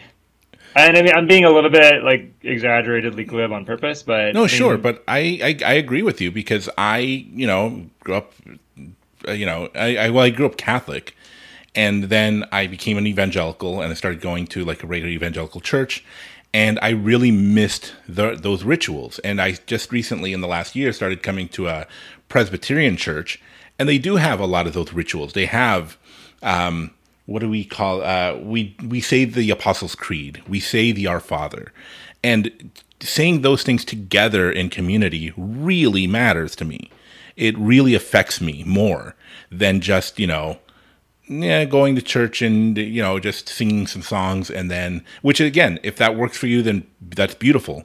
But for me, it really does motivate me more. It connects me to God more, reciting these things over and over again every week. And again, not more than once in a week, but doing it weekly together as a community, it really affects me. Yes. So, and again, yeah, I don't think God doesn't like it. So. Right. Yeah. Yeah. No, I mean, this is how the early church, early church worship was liturgical. It was based off of Jewish worship, which was modeled after worship in heaven. And so, and that's what the Orthodox Church has worked to preserve for the last 2,000 years, is this sense of like this is how God wants to be worshipped. So we do. And wouldn't you know it, I mean, the people who who do it and stick with it. I mean, yeah, it's a lot of healing. There's a lot of calming that goes with that. Yeah. And here we have a reintroduction, I should say, of Bob. Early in the movie, when the narrator, when Jack was going to, what would we call them, the support groups. Yes. He was going to the testicular cancer support group where all the men had their testicles removed, and they now have large doses of estrogen, which made them feel like less of a man. And Meatloaf, he plays a character named Bob, who, because of all the estrogen, grew breasts. And so, and now Bob, and he cried the most. He was a bodybuilder. He took a lot of steroids, and then he lost everything because he started a business, a bodybuilding business that collapsed, and his wife left him and everything. And on top of that, now he got testicular cancer. And now he found this fight club. And they're, kind of reintroducing each other to this character of, now this is his new club, his new group. And I have to, go ahead. Oh, well, no. And we keep, every once in a while, we see this philosophy of Tyler Durden of, basically just breaking down these men emotionally. You're nothing, you're scum, your society has, made you into, all, all singing, all dancing consumers. Mm-hmm. And it resonates with men. And I gotta say, it sounds really familiar to a lot of these pastors who talk about how society has made, men very weak and feminine, not real men. And it's interesting. And I'll get to that further, when he actually starts his little army. Yeah. Right. Well, I mean, it's interesting you talk about like how people get broken down because in a lot of Protestant churches there's this doctrine of depravity, and how it gets presented a lot of times is you are wretched, you are scum, you are nothing, you can't trust yourself, you don't deserve any good thing, and you're very lucky that Jesus loves you, that sort of thing. Which it can have this effect of like really breaking a person down spiritually. And I mean, in the Orthodox Church, we don't have the doctrine of depravity. I mean, we definitely believe in sin. Sure, that happens, but we're like, we are the image of God. We are icons. Yeah. And so worthy of veneration. And like the image of God never goes away. It can be distorted and hidden, but it never goes away. Mm-hmm. And that's important. Okay, so this is an interesting scene. So the Fight Club is in the basement. It's in their holy space, their sacred space, really. Mm-hmm. Only they were squatting, and so now the owner, Lou, the owner of the building, is coming in, and he's like this big fat gangster in a suit, and he's essentially saying, "Y'all have to get out." Yeah, or you have to pay rent if you're going to be using the space, right? Yes. And so what happens is, Tyler Durden, he represents the group. He stands up to them, and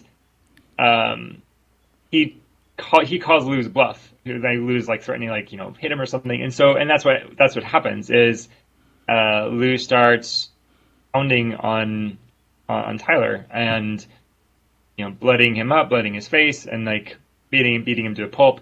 And Tyler's response is really fascinating because he doesn't fight back. Mm-hmm. He invites more of it.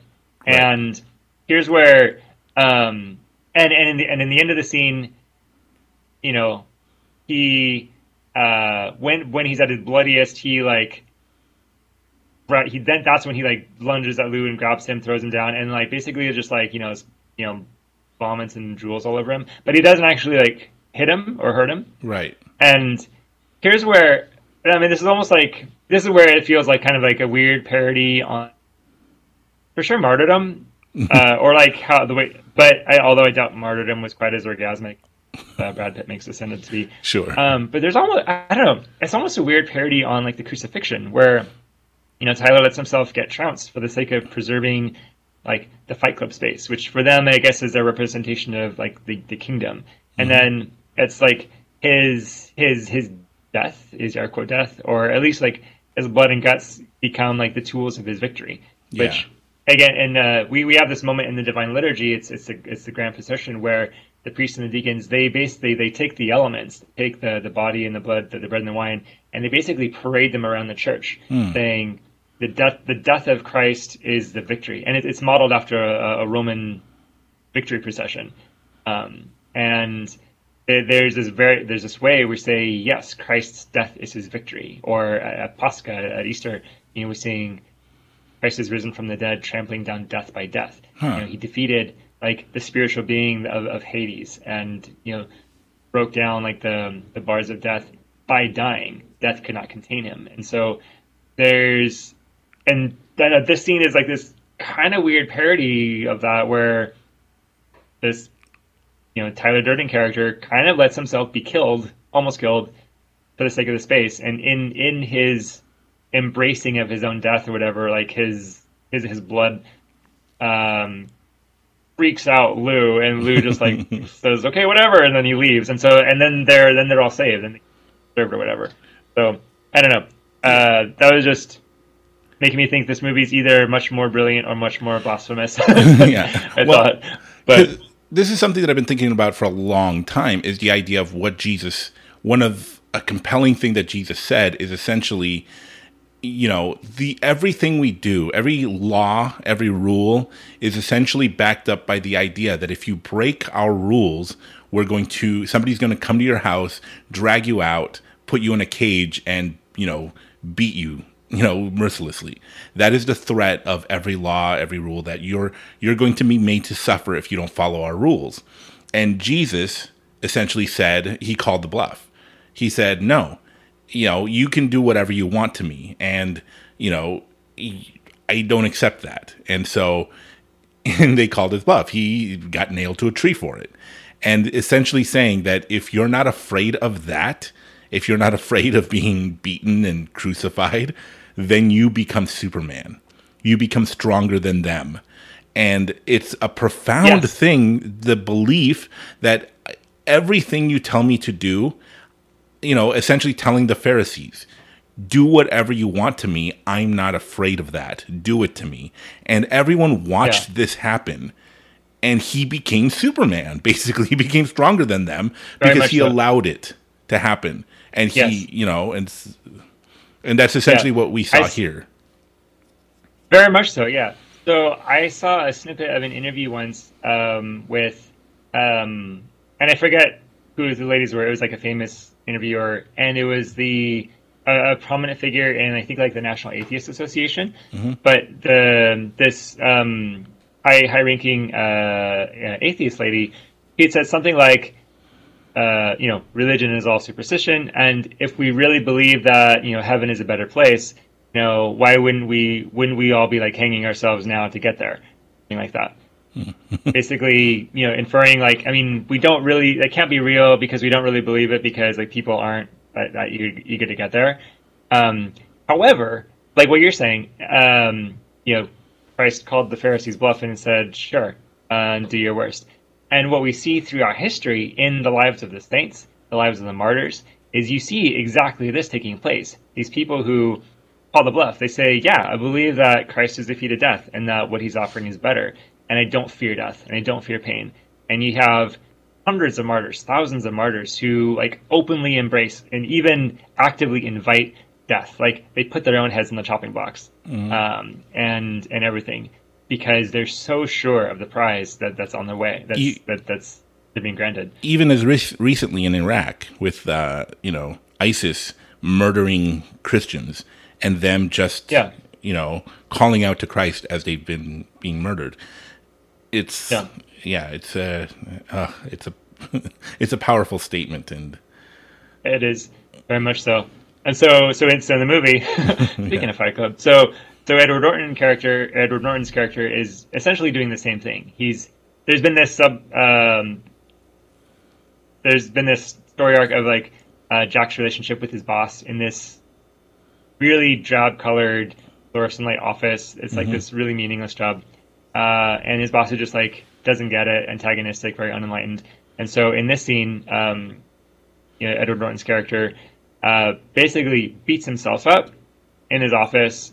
And I mean, it's kind of diabolical. He like beats himself up, and security's coming, and like there's the crux moment is when like his boss, who has not touched him at all, is just like standing there flabbergasted. But then security walks in just as like Edward Norton, all bloody, is like saying, "Please don't hit me again." And then like the boss gets arrested or something. But again, it's kind of exploring that idea that through pain, is liberation, and you embrace your death, you embrace your suffering, and there's a lot of freedom and like a lot of like superhuman aspects of you, or you kind of transcend your humanity and start to. I guess thinking in Orthodox terms, I mean, we talk about this process of theosis, which is becoming godlike, taking on the qualities of the Lord, and in a sense becoming more than human, or we can maybe say finally achieving the fullness of humanity, which is to be like Christ. And a lot of the ways we do that is by embracing suffering, embracing pain. Yeah. And everything. And he starts. Tyler then starts giving out homework. The first one is interesting, saying that like the Great Commission. Right, exactly. Start a fight and lose. Like purposely start a fight with somebody, but don't win. Don't like beat somebody up. Have them beat you up, and that's like the first kind of thing. And he points out that it's really hard to get somebody to fight you because people will do anything, to avoid a fight. And he's essentially doing what he always did. Was he was kind of a social terrorist. He would pee in, he would like become a server at a restaurant, and he would pee in food. In the pornographic moment that we talked about earlier, at movie theaters, he would splice in a quick scene from a porno film into a kids movie, and he would just do really horrible things. And now he's getting these people of his fight club to do these horrible tricks. Like, for example, the spike strip when you pull into a parking lot, to flip them around so that, the person coming in or coming out would get, would puncture their tires and part of his, Tyler's philosophy again, you're not the stuff that you own. Which again, total counter to like the capitalist narrative that a lot of us are surrounded by. I watched this late at night, and I was kind of wondering if like you could pull like a Sermon on the Mount parody there. Maybe you can. I think somebody else will have to find that. But and I think that this kind of the point of the movie is that what people miss is that he is a Christ-like figure. He is their leader. So he's telling all of these people, you've been manipulated by society. Society, has turned you into sheep. They've turned you into little automatons walking in a line, following their rules. And so you should drop away from society. Society's nothing. Give up your materialistic things. And then he essentially turns them into his sheep. Yeah, right. Yes, this is one of my favorite scenes. It's it's the Raymond scene where it looks like he's poor Asian guy who's just like sweet character named Raymond. But like the Brad Pitt character, he pulls him out of the convenience store, like gets him on his knees and holds a gun to the back of his head, and he looks like he's going to shoot him. But then kind of the threat is like, if you don't go and start making something of your life, then I'm going to kill you. Like basically saying like, please go break out of life and go finally like break your chains. Like, go be free. Please go be free. So, essentially really telling beautiful. him you're going to die. What do you regret not doing? And he said, you used to go to college. Why didn't you drop out? And he said, because it's too much study. And he says, okay, if you don't go back to school and finish your studies, then I will kill you. And I don't know. Is this a good thing that he's doing for him? Is it not good? Maybe the tactics, but in essence, he's very. Go ahead. Oh, he's very anti-hero. Mm-hmm. Like he's doing a lot of like conventionally bad things and maybe even like sinful things. But like what makes a really good, interesting character villain is like someone who's got very complex motivation or has like at his heart like the desire to do good, but then like the method gets distracting. Yeah, well, because earlier when he was burning Jack's hand, he was saying, you need to understand that you are going to die. Don't just say that you understand. You need to accept the fact that you will die. And later on in a car, when they get into the car accident, he asks the men, his little army soldiers that he has in the back seat, what do you regret not doing? If you were to die today, what would you regret not doing? One guy says, I wish I built a house, or I wish I had painted a self-portrait. And so he's, in essence, telling people, you're going to die very soon. We're all dying. So pursue the thing that you wish you had done. And he's doing it in really dark, really horrible ways. But catchy and memorable, because we all remember them. But does he have a point? In our materialism is essentially dragging us away from the things we should be doing. And he's now narrating to us. You're not the car you drive. You're not the things you own. You're not the content of your wallet. Yeah. I'm having a total Bible college student fail moment, because I feel like Jesus does say something like this, it's like, let's say you gain the world but lose your soul, what then have you have? And I think that's connected to the parable of rich farmer who tore down his barns to build bigger barns. Mm-hmm. He's like, you fool, this night your soul will be required of you. Yeah. Okay. So this is a scene with Jack and Marla. After it's a night where Marla's come to have sex with Tyler, and spoiler, she thinks it's Edward Norton's character, or Edward Norton doesn't know that she thinks it's him. Anyway, right. That's the spoiler of the twist. But right. This is actually interesting, because this is the first time they kind of start to get vulnerable with each other, or they're not quite so hostile to each other. Mm-hmm. He's still, I mean, and in all fairness to him, he doesn't know, he's missing a lot of context for her experience, and so not able to really show her empathy. Sure. But yeah, it's the first moment where they're starting to connect. He's asking, why is a weaker person drawn to a stronger person? I think he's talking about himself being drawn to Tyler, but she might be thinking, why is she drawn to him? Anyway. Yeah. But go ahead. I was just remarking, Marla's a very interesting character. I mean, we're kind of exploring mostly kind of the toxic versions of masculinity, and not so much toxic versions of femininity, but there's some tropes that she kind of embodies of super emotional woman, super unstable woman, super traumatized woman who kind of tries to find herself, by going to bed with another man, which again, that trope exists for a reason, because that happens. But it's again, I mean, I guess in this film, since we're kind of glorifying exaggerated versions of men, why not glorify an exaggerated version of a wounded woman as well? Yeah. But I don't know. Well, I get, yeah. Because she's, you go again. Because she's, also broken and toxic, and she's drawn to Tyler Durden for the same reasons that, that Jack is.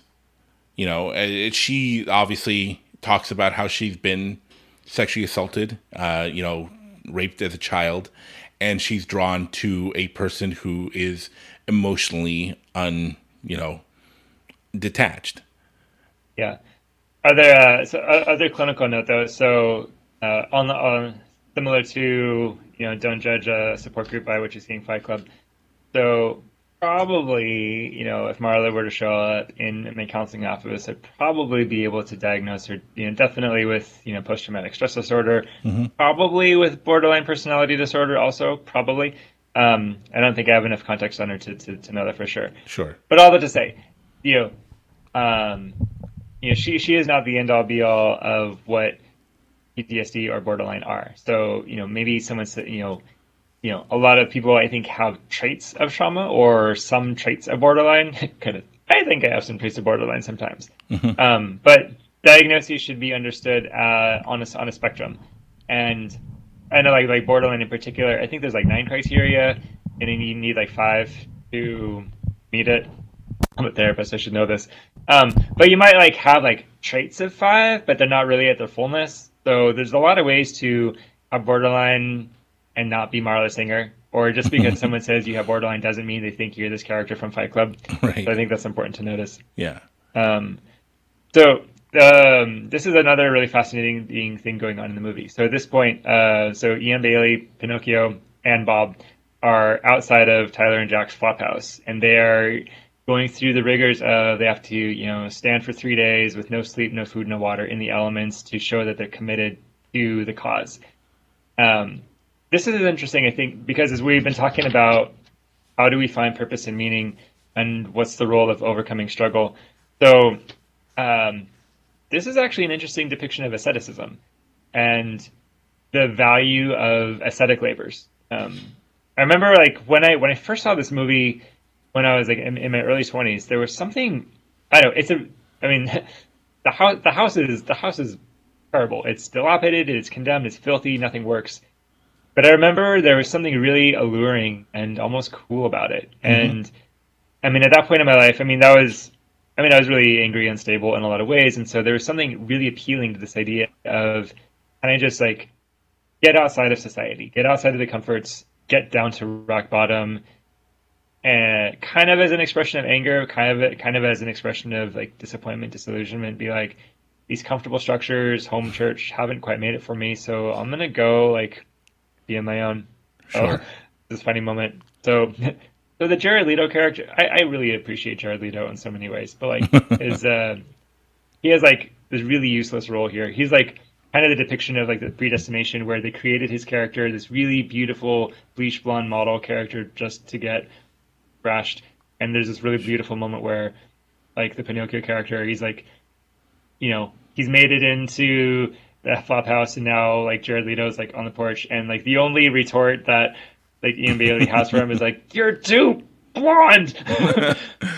Anyway, I thought that was funny. Anyway, but yeah, and the thing of it is that it's almost like very meta in that Jared Leto is a beautiful, attractive actor, and he's in a rock band, and he's very popular. And in this movie, they beat him mercilessly.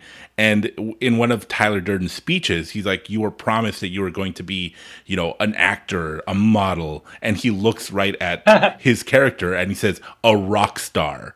And you're nothing. He does. You're. I totally missed that moment. That's beautiful. Yeah, Yes. but in essence, because it almost does these two different things. It's saying that society has made you into consumers, into like little worker bees working for a society that gives you nothing. So you have to drop it all, give it all up, and join this model. Yeah. And he is, in essence, replaces one, kind of, I don't know, I don't want to be too harsh, but fascist, kind of the fascism of capitalism, and has him join his form of fascism. And he essentially replaces the god of capitalism with the god of Tyler Durden.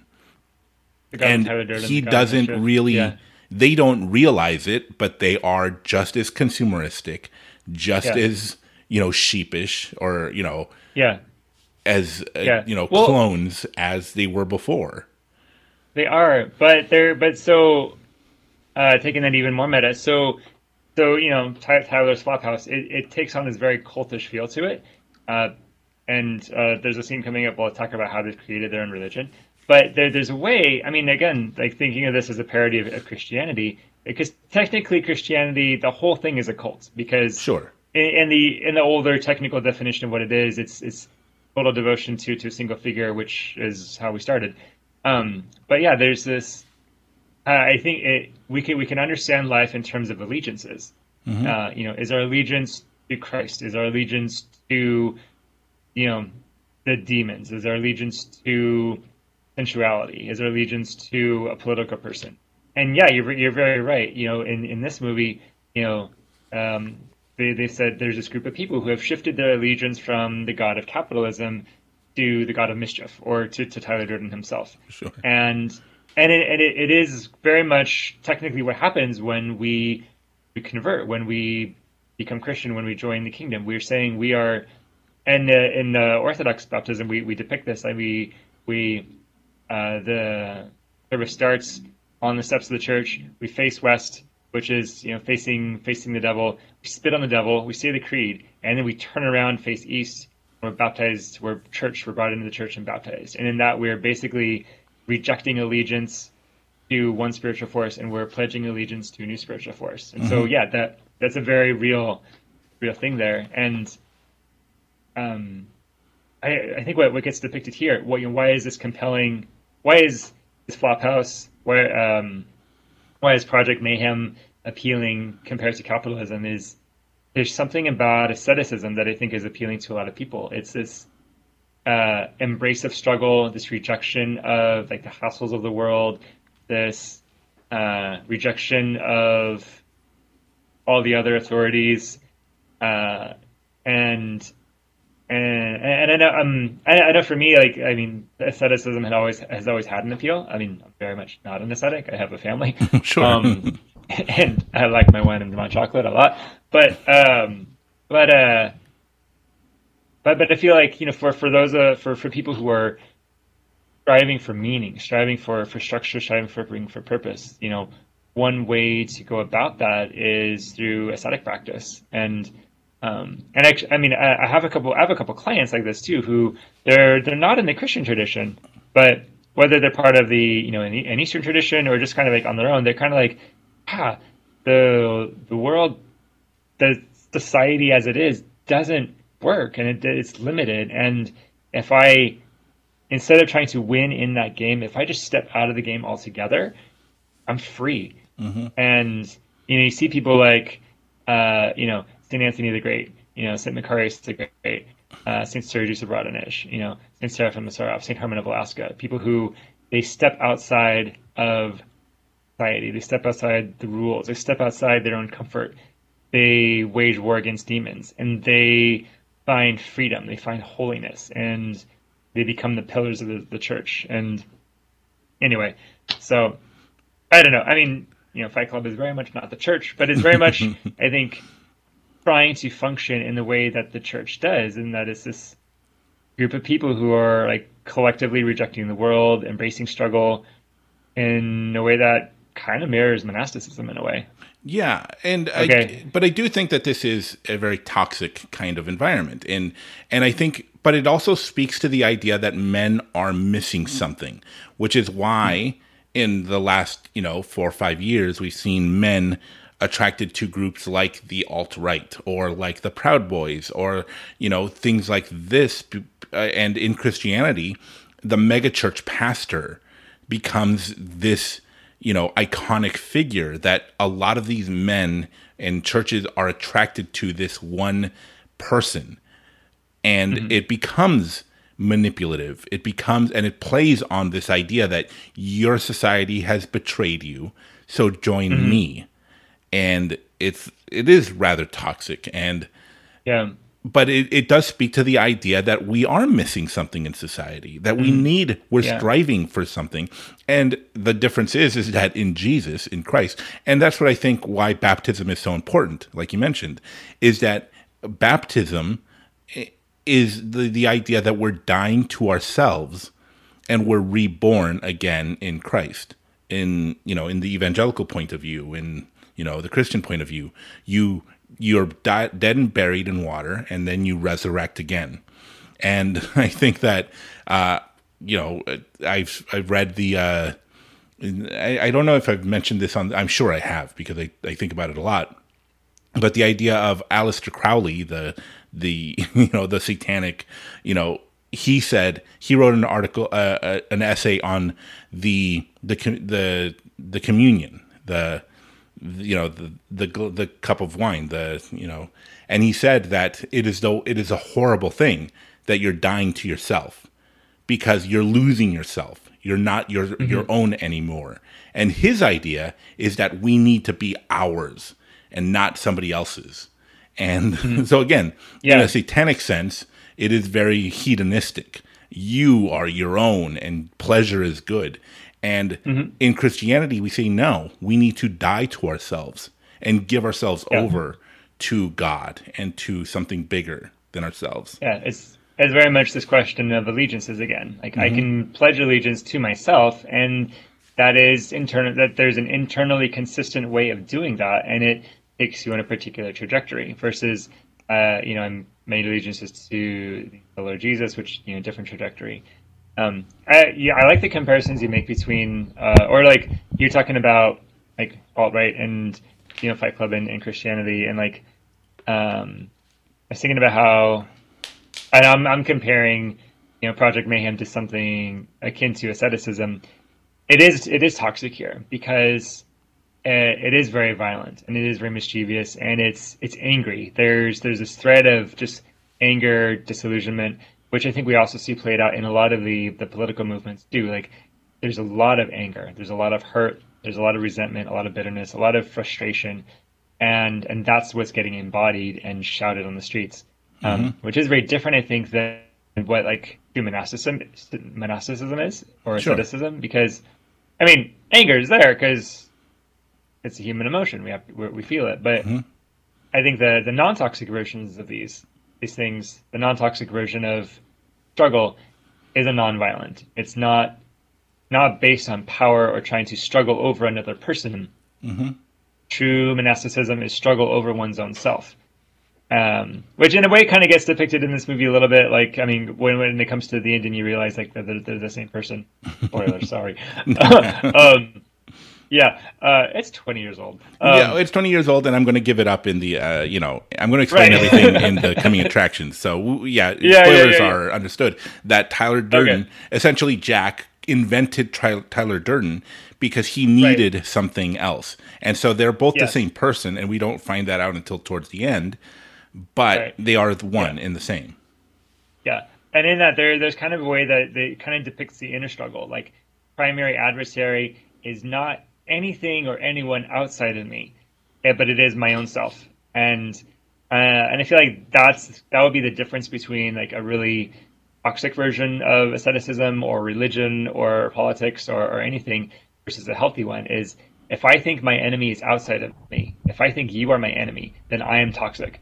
But if I think my own enemy is within myself, not the core of me, because I'm the image of God, but if there's parts of me that are my enemies, then I'm able to be like a healthier person.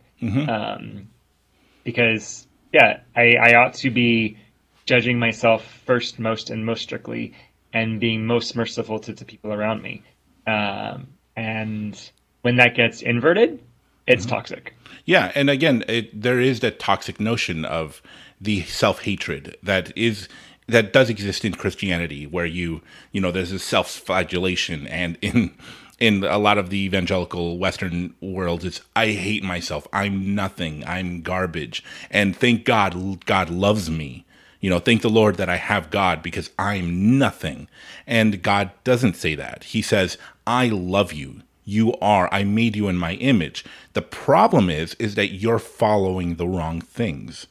You are attached to something that is bad, and I want you to come back to me because you are worthy. You are fulfilled, not because of what you've done, but because of what I've done for you. And that's, the less toxic version of it. And it can be very toxic in the church and, in society. But that is not what God is teaching us, to hate ourselves. Yeah, no, definitely not. I mean, that doesn't serve anything. I mean, it's just a form of, pride, I suppose. But, yeah, I mean, within, Orthodox thought about salvation, we don't see that, God is this angry figure who got offended by us because he's petty that way. And has to punish Jesus instead of punishing us. We see it much more as no, I mean, God is merciful. God is a healer. He's a shepherd, and he sees that we have become sick with sin, and so his whole goal is to heal us. So, as part of how we understand the discipline of God or pain or suffering, is there's an educational component to it. Everything that God allows in our lives is meant to teach us, meant to heal us, and so. There's this very much the sense that God is looking for any reason possible to save as many people as he can. And it's the people who will allow that to happen that become saved. And then, yeah. And so then you get to this idea of like, well, like, does God send gay people to hell? And it's like, well, not in a way, no. Like, I mean, some gay people, like some straight people, like don't want to be with God, and so will like create hell in their own selves. But I mean, like the goal of God is that all people be saved Right. through some means, and maybe some people have a longer journey to go there than others. But yeah, there's that I think that's an important attitude shift to be aware of. Yeah, there was a movie that, and I wasn't a member of the progressive Christian movement, but I had a lot of progressive Christian friends, and a lot of people became progressive Christians. And there was this movie called something Sundays, but it was about a pastor who was very much evangelical, and he believed that God sends you to hell if you don't accept him. He throws you into the fiery pit. And that becomes very dangerous, the idea that God loves you your whole life, but then at the very end will thrust you into hell, which is why a lot of Christians lose their faith in God, because they see God as this evil person, this evil being who, will throw you into hell, whereas I think the more realistic version of that is we're drowning, and God didn't throw us overboard. We fell overboard, and he is trying to send us a life preserver.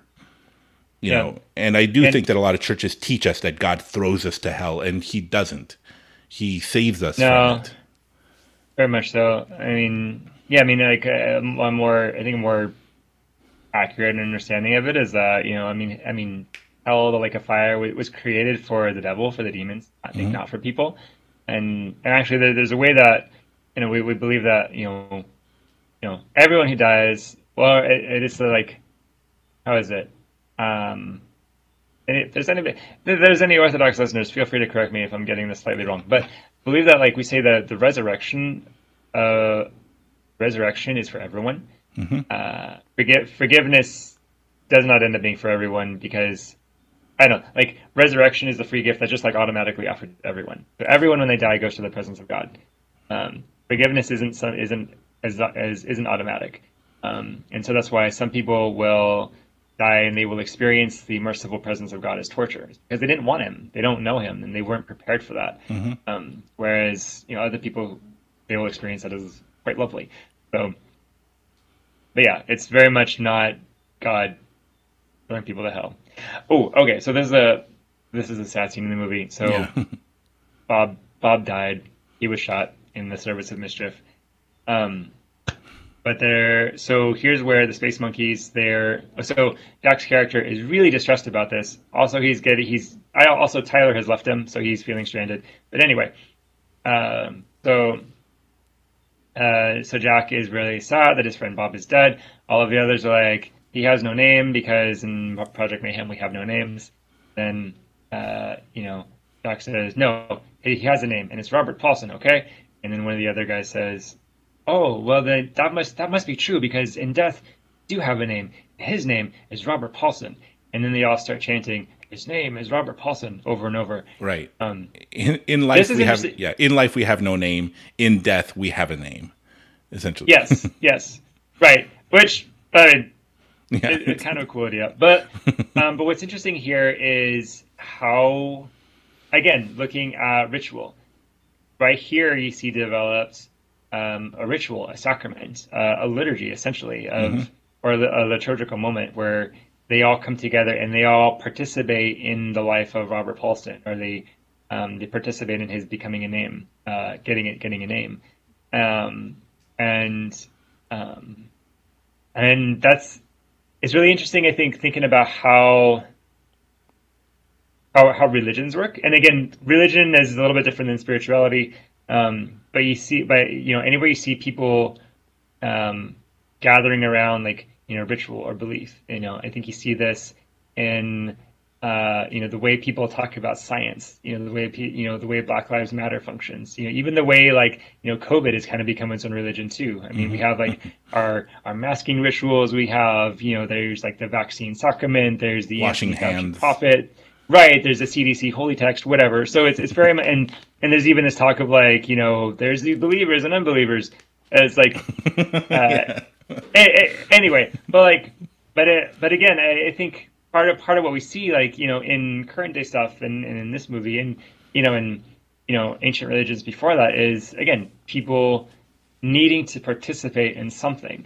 And so, something comes along that offers a structure of here's community, here's ritual, here's sacrament, here's a struggle of sorts. The in group and the out group.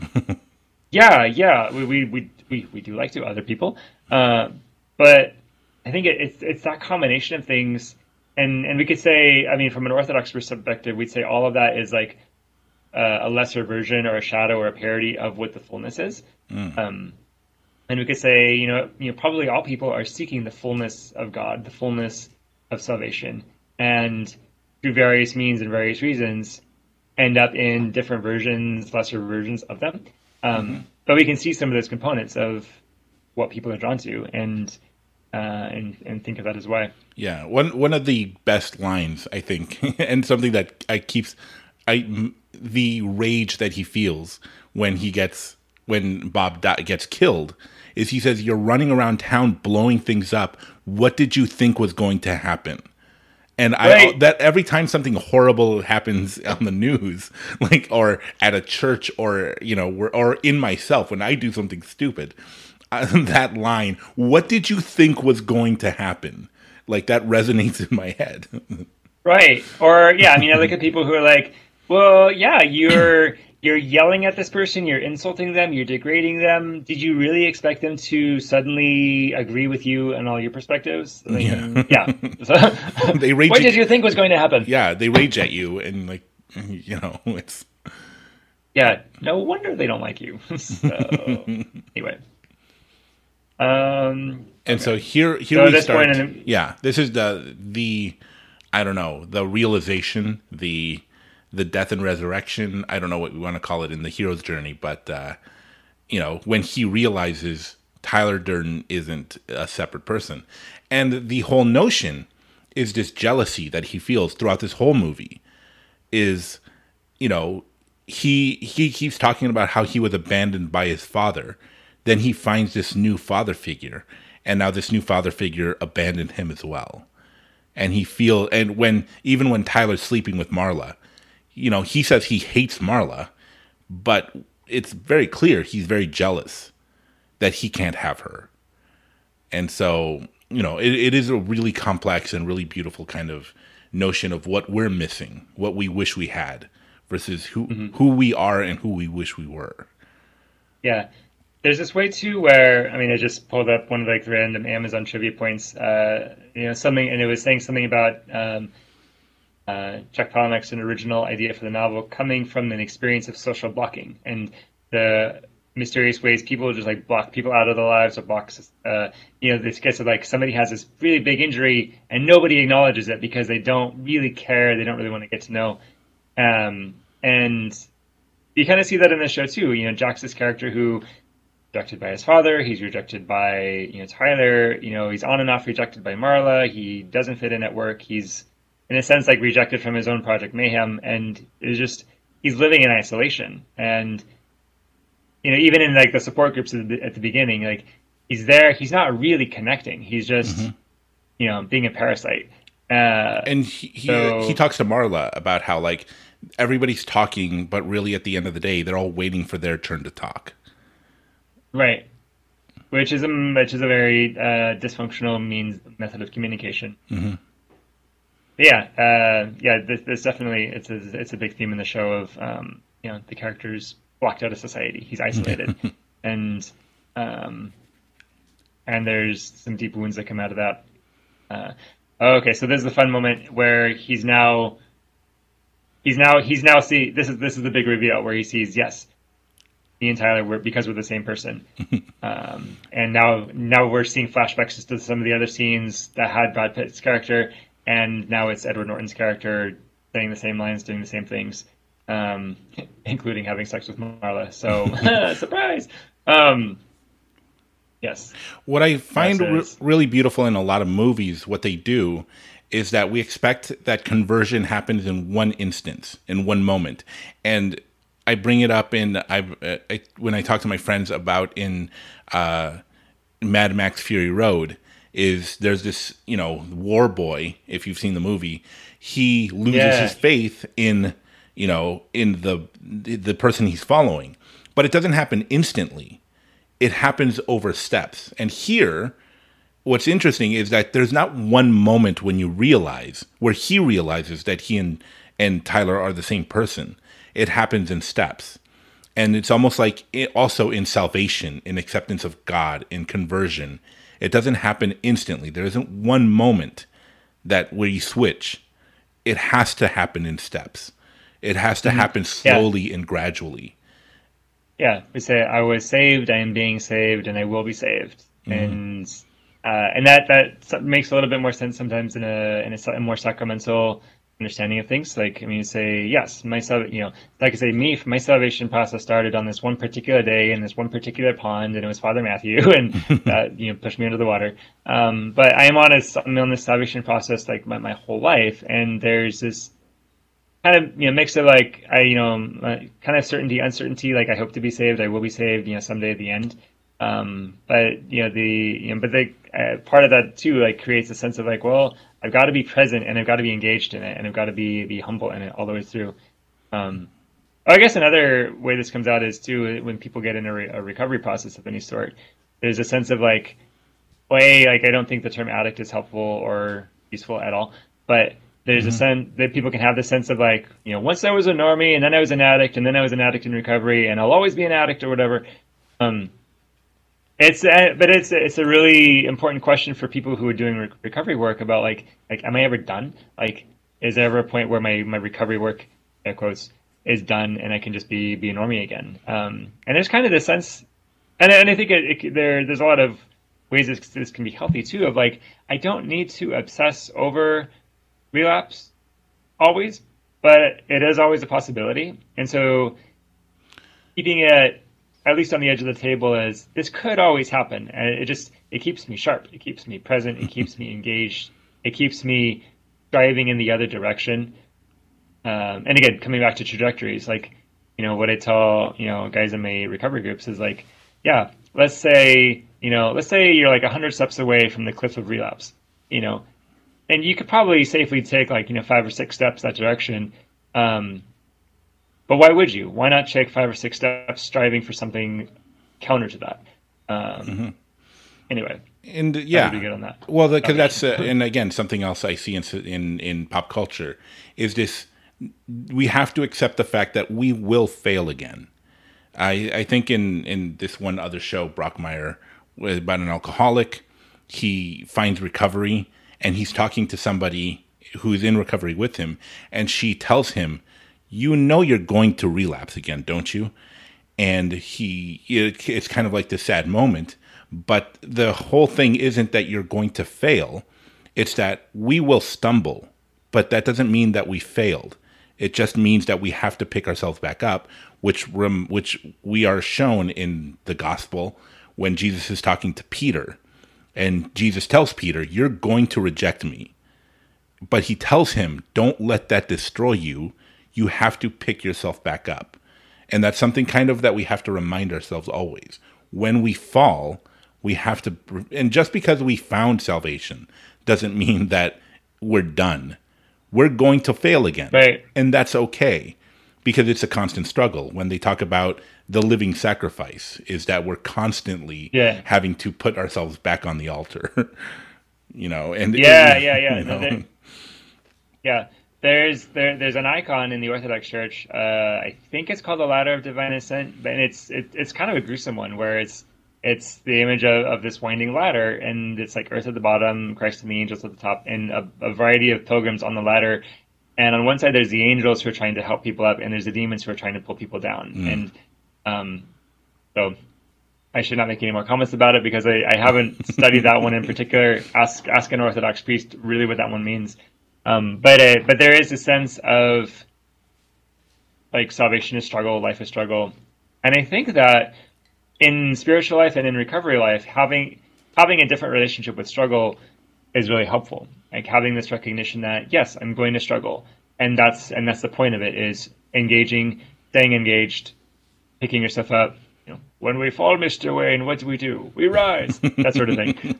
Sorry, Yeah, had to. no, but the phoenix, rises from the ashes, and Yeah, very much so. Different than this idea of like, I'm never gonna drink again, or I'm never gonna sin again, and oh, I sinned again, poor me.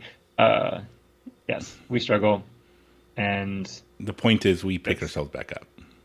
right. And I think that the thing that people need to embrace is that struggle is normal. Mm-hmm. Struggle, it is more normal to struggle than it is to not struggle.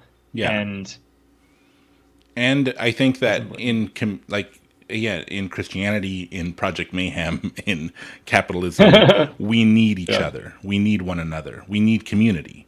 When we have sacrament, the Holy Sacrament, we don't do it alone. We break bread together. That's why I think Christ picked the idea of sacrament and breaking of bread, because eating is a communal experience, and when Anthony Bourdain passed away, a lot of people, he died? Anthony Bourdain? I didn't know he died. Memory eternal. No. Sorry. But a lot of people talked about how his whole thing is eating together. The one thing that everyone does in every community is we all eat together. We all have a communion, ritual. Yeah. But it's never alone. It's always together. Right. Well, I mean, you look at like ancient pagan rituals, and like food and sacrifice was really conspicuous in those rituals also. And if again, not my primary area of study, I've mostly listened to the Lord of Spirits podcast, but like in ancient pagan rituals, you would kind of bring food to the gods, and there was kind of this idea of like kind of trying to like manipulate them a little bit, and that's the inverse of that in ancient Old Testament worship, Hebrew worship, is you bring your food to the altar and you eat with God, you participate.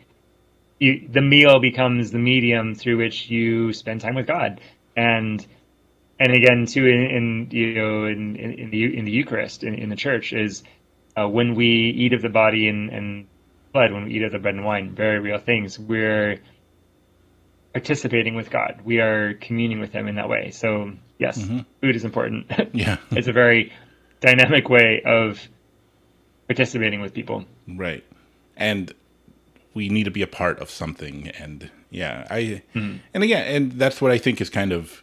I don't know what to make of this movie because I don't want to glorify Project Mayhem. Right. But at the end of the day, the reminder is that we're missing something. We need something. But whatever it is, we're in this together. Yeah. And so we could say maybe like Project Mayhem has a lot of like these central components for a religion, and like has like some of the same components that are present in healthy spirituality are taken out of their context and put in this really exaggerated environment, and so it doesn't work. Sure. We could say maybe that their target is not big enough. They're only going after their credit card company. They're not really after changing people's hearts and minds.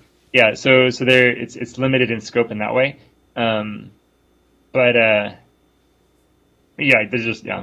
lot of ways that this isn't health or true spirituality. But there's also ways too. I'm just thinking that here this sequence is when Jack he knows everything. He knows he's Tyler Durden. He knows he's set up Project Mayhem. He's been this terrorist. So he does this. He starts doing some more classically heroic things where he connects with Marla and he tries to take care of her. He tries to save her to get her out of town. Then he turns himself into the police to try to say, hey, here's this thing coming. I need to like dismantle my movement. I need to save people. And it's almost like, oh, now he really has something to live for. And it's like, maybe he has a sense like he's going to die in the process or this thing might kill him. But he's like, now I know what I need to do. And running around town in my underwear because like I'm willing to do anything it takes to do what I need to do, which is stop this thing. Yeah. To stop this thing. So it's an interesting. I hadn't thought of this the first time I watched it, but I guess this was like when he really becomes a hero is when now he's living for other people, or he's putting a lot of self-sacrificial effort into caring for others in a way. Yeah. And again, in the hero's journey, the meeting, gosh, I forget what they call it, but when you meet the father, and yeah.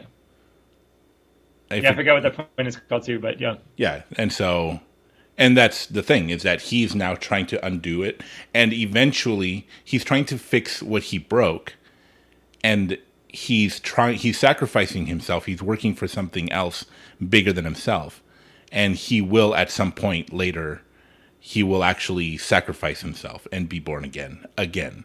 Yeah. There's always a baptism and resurrection, kind of image. His primary inner adversity is only vanquished when he fully embraces death, which, I mean, you see that twist coming up. Yeah. I want to drop a note about dissociation, though, because so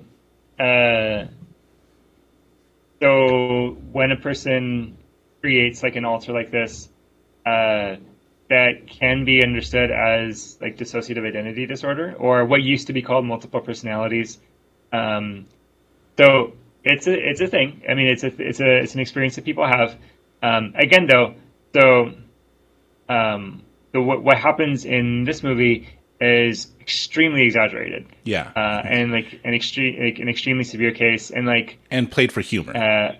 And played for humor and shock value. So one of the things to remember is that everybody dissociates. Dissociation is a normal functional mechanism of the human brain. Like if we were, this is me as a counselor talking, if we were fully engaged with everything around us all of the time, we would get overwhelmed super fast. So things like, I'm daydreaming, I'm on Facebook, I'm kind of tuning out your conversation. Those are slight examples of dissociation. Everybody does them, they happen all the time. And it happens on a spectrum. So, if I tune out of every conversation, that would get problematic. But it's also part of how I stay sane and part of how I keep myself from getting overwhelmed and everything. So dissociation happens on increasing degrees. So like it happens when, over the course of like typical depression and anxiety. Dissociation becomes more significant when there's trauma. When people go through traumas, sometimes the body can't escape, and so the mind protects you through dissociation, through just blacking out, creating or enhancing other parts of you to surface and protect you. And in the most distinct cases, you might get this phenomenon of there are multiple personalities or multiple parts, and the self's experience, the core self's experience is like losing time or not being conscious of everything. And that's a little bit of what gets depicted with this character. Like he starts out as an insomniac. He can't sleep. And kind of what becomes clear throughout the movie is that it's because like he's not actually sleeping. When his core consciousness goes to sleep, Tyler Durden comes out and does stuff with his body. And only later do those two personas actually meet and start interacting. But all that to say, so, again, when we, in an effort to avoid stigma, when we talk about dissociation or hear about somebody with DID or somebody who has like multiple parts or personas or something, again, don't judge every person with DID by Tyler Durden, because they're not like that. It's neither to be, shamed or glorified. Right. And again, like people with mental illnesses, they're not violent. They're not inherently violent. Like not as a rule. I mean, there's always going to be moments and exceptions, but somebody who dissociates is not violent. They're not a sexual predator. They're not going to blow up a building. They're not crazy. They're not like scared in that way. What they are probably is somebody who's been through something really painful, really distressing, and this is how they're adapting. And And of course, what they probably need is somebody to be a witness to them and be present with them and be loving to them. So funny how we always come back to that. Yeah. And that's Yeah. kind of like the whole thing of, self-destruction and, trying to destroy ourselves to be born again and to grow again and to, sometimes we do it in the wrong way, but we're trying to find something that we can't find. And so our brains kind of, what you're saying is that our brains kind of try to help, deal with a situation that we can't deal with head on. Yeah, our brains are so marvelous. Like the things that our brains and minds can do, are just innumerably, wonderfully Right. awesome. Yes, maybe if we do a sequel, we could do the movie Split. But No, there you go. which, yeah. Actually, the other one I'd like to do would be Good Will Hunting. But Yeah. anyway, tangents. This is about Fight Club. This is about okay. So here's where Jack and Tyler are now fighting because they're fully onto each other. Everything is known, and Jack is fully committed to stopping Project Mayhem, and its figurehead Tyler is fully committed to not being stopped. Mm-hmm. So they fight in the parking garage, and now they're back at the scene where we started with, Tyler has a gun in Jack's mouth, and he's saying something like whimsically poetic, like, you've got a gun in your head and you're tonguing it, and you're wondering, is this clean? But much to the brilliance of Chuck Palahniuk's wordsmithing. Yeah. And it's this notion that two sides are trying to win. Yeah. These two sides are trying to be the dominant figure. And, yeah. And again, atonement with the Father, yeah. I think is what the figure we're trying to, the phrase I was trying to find before. But, yeah. Another thing, so when we talk about like these two figures fighting, I didn't think about this as closely when I was watching it, but thinking about like, is this a dualistic universe? Which I think it might be, and I'd be open to some pushback on that. But you have these two, the Brad Pitt, Edward Norton characters who are dueling each other, and for all intents and purposes, kind of equal. But there's not really a distinct, this is good, this is bad. Like they're both kind of anti-heroes. Mm-hmm. So it's just kind of a matter of like shifting the balance of chaos around. So in that sense, and that's maybe one of the major ways that it diverges from definitely Orthodox thought, where in Orthodox thought there's a definite good, there's a definite evil, there's a definite hierarchy and ranking among the gods, and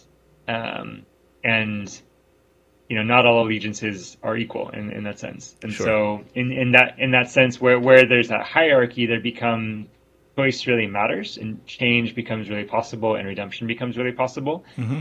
In the world of Fight Club, where everybody's kind of on the same playing field, and then just like who can be the more chaotic or mischievous, or who can break the other one down.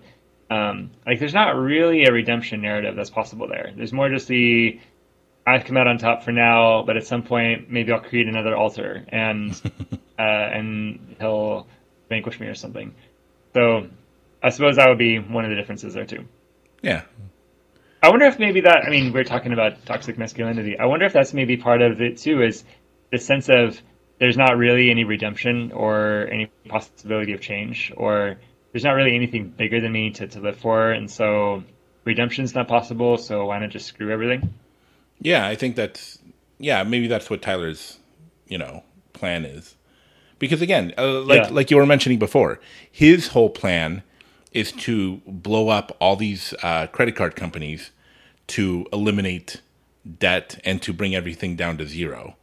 And that's his attempt to fix everything. But at the end of the day, that's never going to happen. We're never going to fix everything. We're never going to, like I said before, right. And when we have an existential breakdown is we're constantly trying to meet the goal. Once I accomplish this goal, I'm going to feel fulfilled. And the reality is that we're never going to feel fulfilled. Yeah. What we have to do is live with what we have. Right. And there's this way too, looking at like the Project Mayhem methods. It's maybe similar to like, I don't know. I'm thinking about like in the Exodus story how God and Moses do the 10 plagues, and some of the Egyptian magicians, they can kind of do the same things, but they only make things worse. Yeah. Like, in this situation. So, okay, so yeah, so you've got this character who's going to, eliminate all debt by destroying the credit card companies, but that's just going to create more chaos. So it's maybe kind of like a good thing in one sense, but it's not, or maybe we could say it's like a fair thing, but it's not a good thing. Like, different than what if we could like heal people, or what if we could teach people financial wisdom or something, or I don't know. Anyway, so now we come to the shocking moment where Jack defeats Tyler by shooting his own self in the head and somehow surviving it. That's amazing. but Tyler is now dead and gone. Right. And that was like the build up moment of like what we do to eliminate your own inner demons. And I was like, "You really gonna put a gun to your head?" And he's like, "Sure." So, and it's funny anyway. because this whole time, Edward Norton, the Jack character, he's someone completely different. And, so there's a distinction between the two. But once he shoots himself, now we're talking to only the Edward Norton character. But he almost accepts the fact that when he shoots himself, that's the moment he accepts the fact that he's always been both. And so now he's talking to his men like, who he really was. Yeah. And yeah, I mean, if there's like an arc of like, growing up, development, masculinity, I mean, I guess this is the moment where he steps into himself. He takes ownership of himself. He takes ownership of his responsibilities. He takes ownership of his own legacy, which granted is mischievous and violent and not a good one, but right. But he's owning it. And in that sense, we could say this is a moment when he mans up and is fully present, fully in himself, fully integrated. If only it wasn't as violent as it was, it could be beautiful in a different way. But, yeah. That's all that to say. So yeah, my sense of what it, if we've been riffing a little bit on like toxic concepts of masculinity that are, based on this exaggerated view of violence, exaggerated view of sexuality, exaggerated view of conquest and everything. And I've often thought that, if I were going to say man up, it would be something like, man up, feel your feelings, or, man up, take responsibility for yourself. Which I think is very different than like conquest, domination.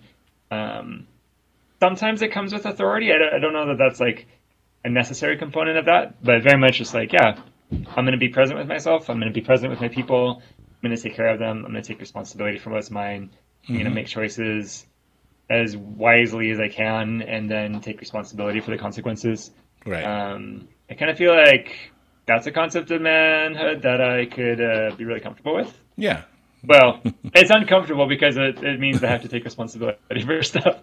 But anyway, that's that. Yeah. And so all the buildings blow up, they all come down, and the great, Where Is My Mind by the Pixies start to play. Yeah. So. Yes. And then we come to the end. Yes. So, yes. Yeah. So that's Fight Club, a relic from my high school days. Yeah. Although I don't think I actually saw it in high school. I think I was a little older. Oh, yeah. Yeah, but I think that we've come to a generation where like we all remember seeing this for the first time. Yeah. And we remember ourselves when we glorified it, when we thought that Tyler Durden was the greatest person who ever lived. Yeah. Because we were young and we were dumb, and everybody does that. Everyone glorifies the wrong person, and right. And we're impressionable and wanting to fit in and finding a way to finding a way to matter. And I think for me too, like I mean, I was homeschooled, and it was very much like this, church boy, golden boy when I was a kid. So something, watching a movie like this for me was a form of rebellion or a form of like exploration, or for me it was a way of being edgy and being cool and expanding myself. And which again, I mean, maybe that just like speaks again to like the need for like struggle and initiation and exploration, and just I don't know. There's a lot that goes on there, but that's a little bit of my story. So yeah, so there you go, Fight Club. Anything else you wanna bunt this that you want to say to button this up, or I think because I always ask that, but at the end of the day, like what what always happens is like, no, I think we talked about everything we needed to say. But if there is something, I think, yeah, that was it. I mean, yeah, we did it. yeah, we did it. It's good to be present with yourself. Good to not shoot people. And Right. yes, There's a good way and a bad way of doing all this. So there you go. right. Embrace the struggle, Yeah. but beware of your allegiance. Yeah. We'll say that. So where can we find you? You can find me a couple places. My professional persona is me, Rhys Pasimio. You can find me at newpatterncounseling.com. That's the website for my practice. You can also look up the Smart Counsel podcast on podcast places. I am in the process of creating my author self, so I'm doing a Tyler Durden thing. Moses Bernabe. I'm going to be using the alias of Moses Bernabe to publish my novels someday, Nice. hopefully, Lord willing.